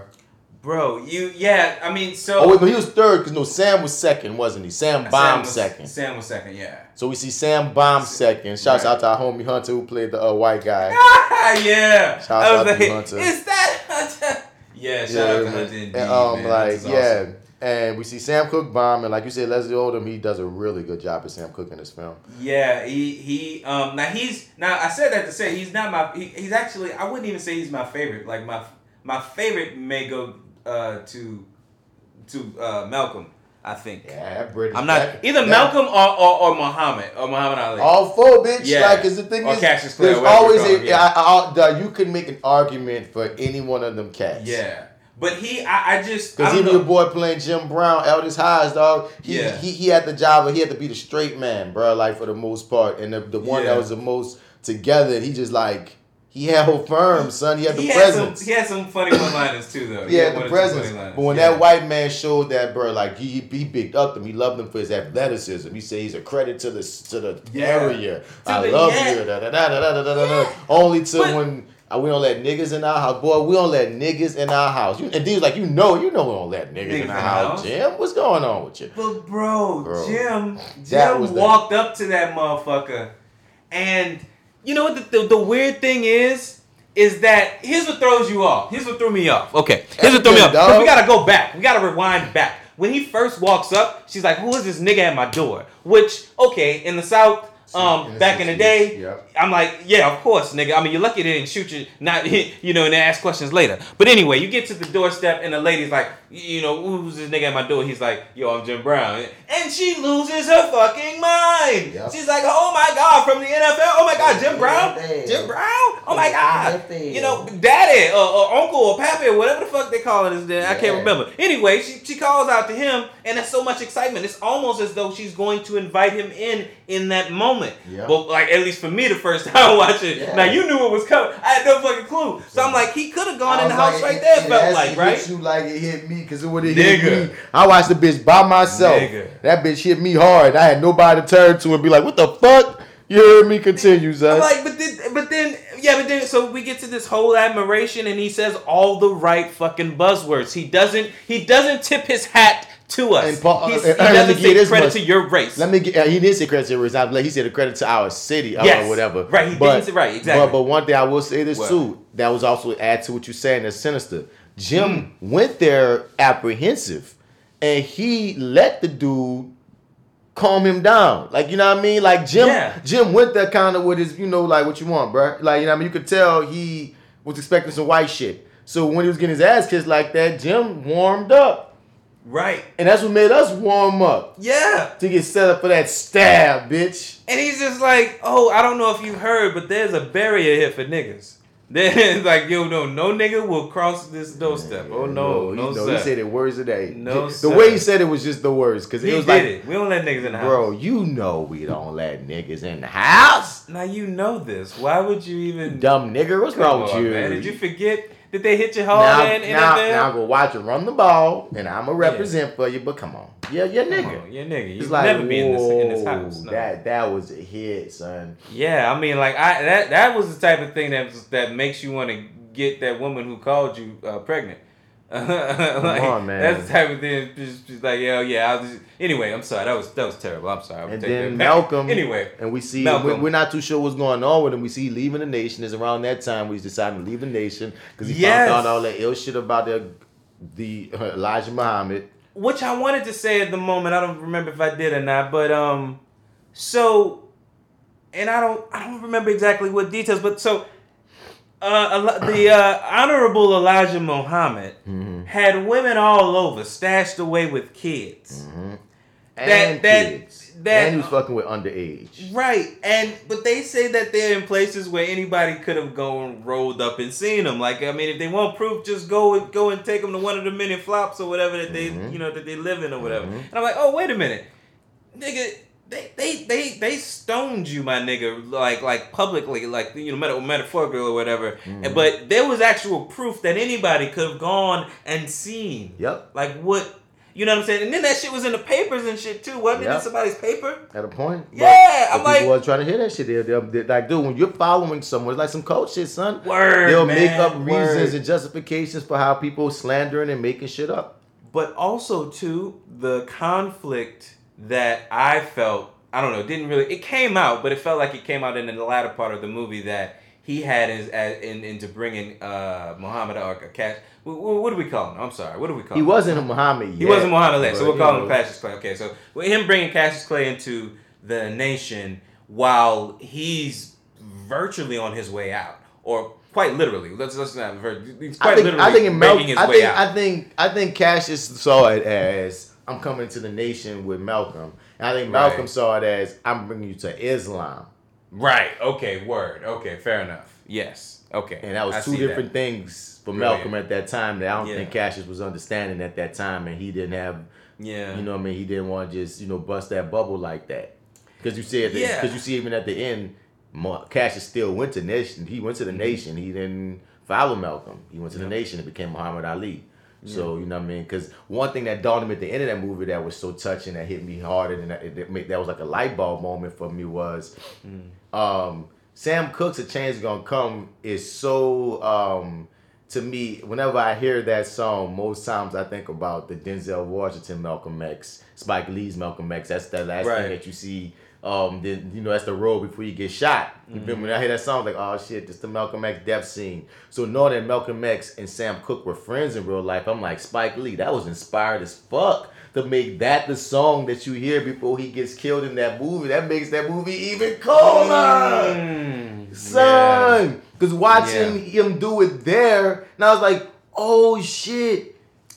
Oh, it's just like a big light bulb moment. It just made Spike Lee's Malcolm X that much greater. You know what? Okay, so here's the weird part. It didn't spark the light bulb in the moment. When it did spark was when I watched the thing replayed or reposted by Spike Lee after watching the movie, and I'm like, oh yeah, that's when the fucking thing. That's when he reposted it. That's tight. Yeah. Well, he reposted the scene of Malcolm X where Sam Cooke is playing that scene. He reposted his scene. Okay, cool, cool. He reposted his scene. Because you saw it one night. Because I saw one night, and then the next day, I'm like looking at that, I'm like, oh, that's inspired, yeah. I was like, yeah, you got it. Yeah. Because that's one thing that did, because that's the thing, like, Spike Lee's movie is like 4 hours, but we still didn't even get parts of Malcolm's life when you look at it. Like, he didn't explore the Sam Cooke friendship. He got some of the Muhammad Ali friendship in there. You know what I mean? I think Van Peebles played Muhammad Ali. Wait, no, I'm mixing it up. I'm mixing up. In the Ali movie, Van Peebles played Malcolm X. But in the Spike Lee movie, they didn't have a Muhammad Ali in there. He didn't really explore the Ali friendship. No, he didn't even explore the Ali friendships, let alone the Sam Cooke friendship. So it's like, which he probably he had he took 4 hours. So I mean, he probably, I'm sure he had a reason. I mean, that's a lot of ground to cover. That's a man's whole life. So shit, like, that's why I'm glad that people are starting to tell shit in miniseries, because I feel like people's lives, tell it in make it a series. 2 hours, 3 hours don't be enough. You need to tell it as a series. And not you don't always come across someone whose life is that like vast and interesting where you could expand upon it like through multiple seasons. Right. You could do Wow. if you wanted to do Malcolm X multiple series. seasons of Malcolm X, Yeah, his that'd life. be fire. Yeah, that'd be I dope. watch Ali. There's certain figures that would be interesting to watch a season Most of definitely. their life or whatever. Yeah. But One Night in Miami did a great job of just humanizing all four of these characters for a Yes. night. Yes. And like because they're these That's perfect. pillars in history, but they were just these dudes. You know what I mean, kicking it or whatnot. Yeah. And like you said, the dude that played Malcolm, like I was joking saying he'll be a great Obama. Then I found out he played Obama in some miniseries. But Because you can definitely like hear it. Like once you said that, you made me think, oh yeah, I'm not tripping. Because he sort of slips into Obama, or at least if you close your eyes, I can hear Obama in a few moments. But that's the thing too. Then you take in Obama. Malcolm was one of the people that Obama studied when he was like watching orators. So it's like it shouldn't be surprising if Obama is really taking off of Malcolm because Fair if that enough. guy was if he was because the thing too, certain things I realized like Malcolm did used to stutter a little bit, like how Obama be stuttering. You know what I mean? Like that wasn't just an Obama thing. Like I remember watching whatever like he would do that. So it's like if he had to stutter, if he had to study one, the other one probably bit him in. I mean, Obama probably bit Malcolm anyway. But Word. Okay. I can see that. it was like photography was apparently a big thing in Malcolm X's life that a lot of people didn't know about, and I'm glad they showed it in this. That was a funny scene on top of the roof when they took that boy camera. That boy lost, and they even called it. You dropped your affected Yeah. speech. Sam Cooke called him all, and this was funny. Yeah, you know what the thing is too, and I was like, I didn't realize that, like, yeah, that Malcolm X put like I don't know, effort into his photography. You know what I'm saying? But I do have all of these mental pictures Of him taking pictures. Of him taking no, not even of him taking pictures. Of him wearing that fucking camera that they took from him that they're throwing around. Yeah, yeah. You know what I'm saying? I have mental memories of him in photographs like that. Some African the photo was this trip to Mecca. Mecca. This is a trip to Mecca with that camera on. Yeah. You know what I'm saying? So it's like I'm like, oh shit, you know, I don't know, it's just like little things like that have always been around that have like, for that little moment sort of played out like it, I don't know, for me it was, felt real authentic. Yeah. You know what I mean? But yeah, I don't know, I dug that scene. I dug the, yeah, I'm sorry, where were we at? I dug the dynamics because they had all these moments that split them off. You know what I'm saying? We would see sometimes Malcolm and Cash's relationship. Then we had a great moment with Malcolm and Jim Brown where they had a great, where Jim Brown said, you light-skinned brothers always be out extra. That is a funny thing in history. They had the whole conversation about who you trying to be, trying to prove something to white people, you trying to prove something to black people. And it was like, it was an interesting little, and then he wanted to break it down and that was cool. Then we have like great moment with Cassius and Sam Cooke. And you know, they're like, and Sam, like Cash trying to get him to understand Malcolm's point of view a bit. And then we have like we have all, they all have these moments with each other that feel so real. And like I said, it was a movie where it was like watching Friday with old school niggas. You know what I mean? It was really just four black dudes kicking it. Like if they weren't Malcolm, Muhammad Ali, Sam Cooke, like they were like we just watched four people just kicking and they just have conversations about positions. Cause like, dude, Malcolm and Sam was going, hey. Yeah, their stuff was the most I don't know, heated debate, and even their sort of recollection or not reconciliation at the end, where he sort of mentions that the concert that he went to, the performance in Boston. Because Sam didn't even know that he had peeped them before. He told Sam, we just met just now. Had that man believe it forever. I didn't even know who you were. Not meanwhile, I was a secret fan of yours. Nigga. Right. And he like and even at the beginning, so jumping back at when they go at each other so hard, you know what I'm saying? It's like that explanation at the end of sort of why he had such high expectations for him, and like we also see the command that he has over like people or the people, if you will. You know what I'm saying?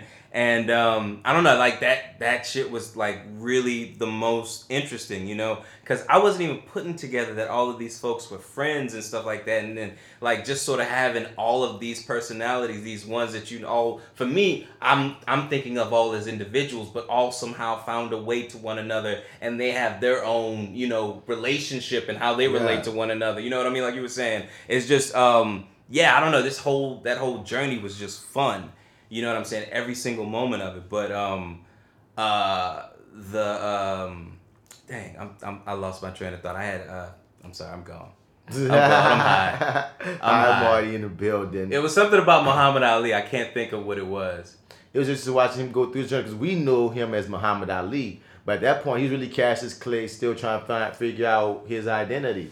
Yeah, and that whole okay, yeah, maybe that's what it was. I don't think that's quite what it was, but anyway, the whole dynamic of him coming to Malcolm's hotel room to pray before the fight that against was a beautiful scene that's not often seen in film. Oh yeah, it was like all of that. Like the thing is, man, they all were in that skin. You know what I'm saying? Like all of them put on Muhammad Ali's skin. Aldous Hodge put on Jim Brown's skin. Leslie Odom Jr. put on Sam Cooke's skin. Yeah, you know what I'm saying? It. They were real, and I forget my man from his name. I don't forget his name from High Fidelity. Yeah, but he put on Malcolm's skin basically. Yeah, you know, his name was like Ben for something. What's the black actor Peter when you need him? Yeah, I know, right? Because he would know. He would know. I just like the way he used to say Rob. Rob. I was like, that guy's killing Malcolm X. He is, man. He was fucking spot on, dude. Like if you hadn't told me that was the same guy, wouldn't have put two and two together. Hell no, me neither. No. I only know because something I was reading, I said, really? Huh? This guy's name is Kingsley Ben Adir. Okay. All right. Word. Cool. Well, he what put a fancy name there, guy. Very, very fancy. I give it to you. I feel that. All right. Cool. But yeah, it's hard. You know what? I say I had a favorite, but I can't really pick one. Aldous Hodge, who you had said we were kind of talking before, is sort of built to be a some sort of superhero franchise should be built around him because the cat is huge. But he's gonna be Hawkman. He's gonna be Hawkman. Yeah, he got cast in Black Adam as Hawkman, so he's gonna be a superhero. Like, dude, you don't get to be over 6 feet, black and built, and can act in right now and not get a superhero role. All of them got him now. But here's the thing, though. And like I took that in, but then I remembered. Wait a minute. The reason you're not putting him that way because you're just seeing him as Mr. Big Giant Aldous Hodge here. My last time seeing this cat was doing Underground, where he was tall, but my man wasn't maxed out CJ. Oh no, you know what I'm saying? That's not where I first know him from. Oh, word? I know him from he was in Leverage. No, NWA movie, man. Oh yeah, I mean he still wasn't maxed out CJ. Yeah, but that's my point. Like He's maxed out CJ. Yeah, no. I'm only saying he should be a superhero off of how he looks now. I remember when he was smaller because I've been saying. Remember, at first time I saw him, he was your boy in the NWA movie. Yeah, you feel me? He was small, he was slimmer. But what I'm saying is, when you look at this big 6 foot nigga now, he got all this muscle put on him. You only walk around and then he's a great actor. You only walk around with those credentials in Hollywood these days so long before you get a comic book role at you. You feel me? All the 6 foot built niggas got comic book something. Yaya, he a couple people at this point. Eldest somebody, my dude with the old face. Like everybody, dog, they getting them. They're getting them, son. Jonathan Majors. Yeah, Jonathan Majors. He a villain. He gonna be Kang. Right. Even if you ain't built, dog, your boy about to be in the comic movie. His goddamn self from Paperboy about to be in the comic movie, dog. Oh, in Eternals. Eternals, you know what I'm saying, dog? You don't just go around here, dog. Like these roles is out here if you can step up to them. Mm-hmm. But yeah, son. But yeah, no, he it worked for me. I know he had did something else where he played like a athlete or something that went to jail wrong or something like that I never saw. But I was like, you know what? I haven't checked in on him for a minute, but I was like, when he showed up that big, I was like, God damn. All right, cool. I see it. I see it now. But I got a couple of female friends of mine that like just be gawking. So I've seen him be built for a minute at this point. Oh, okay, word. Yeah. Okay. So certain these black dudes be popping up in my friends. They be like, ooh, and they share these niggas, and I'm like, oh, that guy's built. Something I gotta do push-ups to catch up to. Because, you know, I'm an actor, so if I'm not doing the proper push-ups, I'm gonna get left in the dust. So, no, Oh yeah, he's a superhero. He's a superhero, yeah. But I don't know. It's like I feel like we've kind of hit most of it. But I mean, all thing we could do is suck this movie's dick. More, and that's more. That's all we could do is like it's gonna be just climax all over our faces because nothing really bad I can say, dog. Like I do want to say I did just like certain dynamics. I did like I said once again. I enjoyed the back and forth between Sam and Malcolm. I also enjoyed the sort of relationship between Malcolm and Cassius and how he was sort of in sort of like transition and one of those things was like, oh no, it's almost like I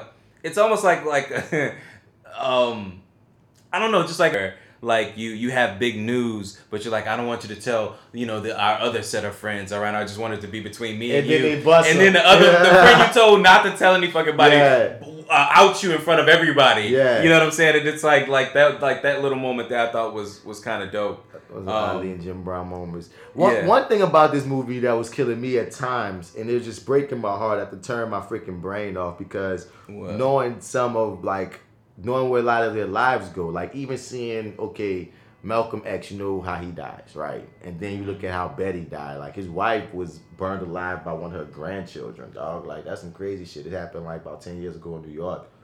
That's bad? One of the grandchildren set their fucking house on fire, and it was questionable forever, like whether he did it on purpose or not. A lot of people felt like he did that shit on purpose because he hated his grandma. And he got out of jail recently, and he was killed on some other shit. But but he did too. But she died in the fire that was set by her grandchild. And so I'm looking at her, I'm thinking like Malcolm, I'm looking at how Sam Cooke died. Like Sam Cooke got killed at a hotel by a person that worked at the hotel because apparently she said he was on drugs and coming at her.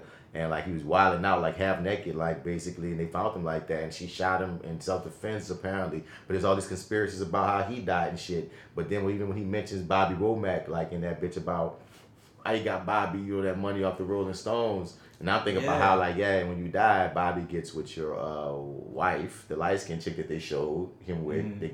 Bobby gets with her and starts molesting Sam Cooke's daughter. And that's what makes Sam Cooke's ex-wife, who got with Bobby, divorce Bobby because Bobby was fucking with her and the late Sam was fucking with their kid, fucking with their 17-year-old daughter, and they had all this shit going down. So it was Bobby fucking Womack was fucking with Sam Cooke's fucking young-ass daughter while with Sam Cooke's widow. This man, if you look at Bobby Womack life, dog, I'm surprised they didn't make a story about this nigga life already, because that nigga did a lot of crazy shameful ass shit. But it's like, so when he said Bobby name out of Womack brothers, I was like, there's certain shadows will be cast at times. I was like, oh, like even when Muhammad Ali was saying, I planned on boxing until I'm old. I'm like, oh, yeah, I know, like I'm like, oh my god, like there's so many moments. I'm like, history, please turn off in my head. I don't want to think about it. Oh yeah, and then when Malcolm's like looking over his shoulder, which you know what it is. It's just. And again, this story happened a year before they died. Yeah, but also too, it's like it's one of those things where it's like, well, we know how history played out, but it's like in this moment they are feeling the exact right thing, but the people around them are telling them, calm down, you're overreacting, or it's not what you think it is, or, you know what I'm saying? Just sort of the wrong thing in that situation, but they have no clue. Really, what's really going on. You can't know till afterwards, dog. Right, you exactly. In it. So you can't be mad at them for that. But Malcolm said he felt death coming, and like he had to shout out to Alec Taylor, the autobiography, how he was getting this thing written or whatnot. So it was like I said, dog. The movie was nicely done, acted great, the shots were great, the music was great, the timing was great. There had moments of levity. There was like legitimate funny moments in this drama. It wasn't all hee ha. You know what I'm saying? And, it's a worth it watch that I think is an instant classic in cinema. Not only black cinema, but in cinema, dog. Like, they all killed it. You see this coming around again during Oscar time? They're going to probably most likely sleep on it, but they better. They shouldn't. Oh, you think? I hope they don't. Like, this is the thing, son. I hope they don't. But this year, they got a lot of black shit they need to give some props to. That, you know what I mean? Because they got to give Rainey some props. They gotta give this some props. Like, I feel like we've been spoiled with riches. Like, if you think about all the great things we've watched of black people this year, They got a lot of shit they going to be giving to black people, or at least be giving the shots on that's going to make certain people uncomfortable. So I'm very curious to see where it goes. Ma Rainey would technically be this year, right? So, I mean, we wouldn't be, if the Oscars came around this year, whenever, Ma Rainey would be up, but this movie wouldn't be up until next year, right? I don't know. Oh, okay, I don't know. Maybe that shit like the Five Bloods. I don't know. Yeah, it should be like the Five Bloods and Ma Rainey. I'm just saying they got all this black shit. Oh, I'm thinking about all these black people. What else they have? I think your boy need to get a nomination somewhere. Who's that? Delroy Lindo. Oh, hell yeah. I mean, there's no way Chadwick he doesn't. got to get one there's somewhere. There's no way he doesn't. At least there's two no of way these, he doesn't. At least He's winning. At least two of these niggas in One Night from Miami need some kind of love. Yeah. This as a film needs some love too. Yeah. They got a lot of black shit just hanging around, my nigga, that we ain't even thinking about that. Like, wait, hold up. Y'all niggas can't be sleeping. Yeah, now that I think, I don't know. I might be sleeping on some stuff that I'm forgetting. The Oscars and the Emmys about to be colored as fuck if they really let it be what it need to be, is all I'm saying. Agreed. You feel me? Yeah. And we about to get up out here, guys. Just that actor guy, man. You can follow me at Mr. Bat, spelling Mr. Out. You can find another cat on almost all your social media platforms. This is Martin Bats Bradford if you're looking me up any other kind of way. Hit us up at reviewingdat@gmail.com. You refer it, we'll review it, unless it's in time. But that didn't happen. Shouts out to you, Peanut. Send us something else. Yeah, man. Bye. Fuck. Word. It's your favorite host, Marty, Marty Edwards504 on Instagram, Twitter, and Snap at the chat. Also go to Lil Rain Pictures, where I co-host a show there with, what's his name? I'm just messing with him because I know he ain't listening this Don't y'all hear the marijuana in his voice? Do you hear it? Do you fucking hear it? What's the marijuana sound like? Does it have like a tone to it? What's the sound of the marijuana? You'll know when you listen to yourself in the beginning of the episode. And then you listen to yourself at the end of the episode. You'll be like, whoa, this guy, like, he's high, man. Anyway, you can find us, Your 30 with Marty and the Arrogant Observer, wherever you get your podcast. And, I am not high. Just elevated. Wink. Yeah, elevated. Elevated Wink. So until next round, guys. Next round, wink. Do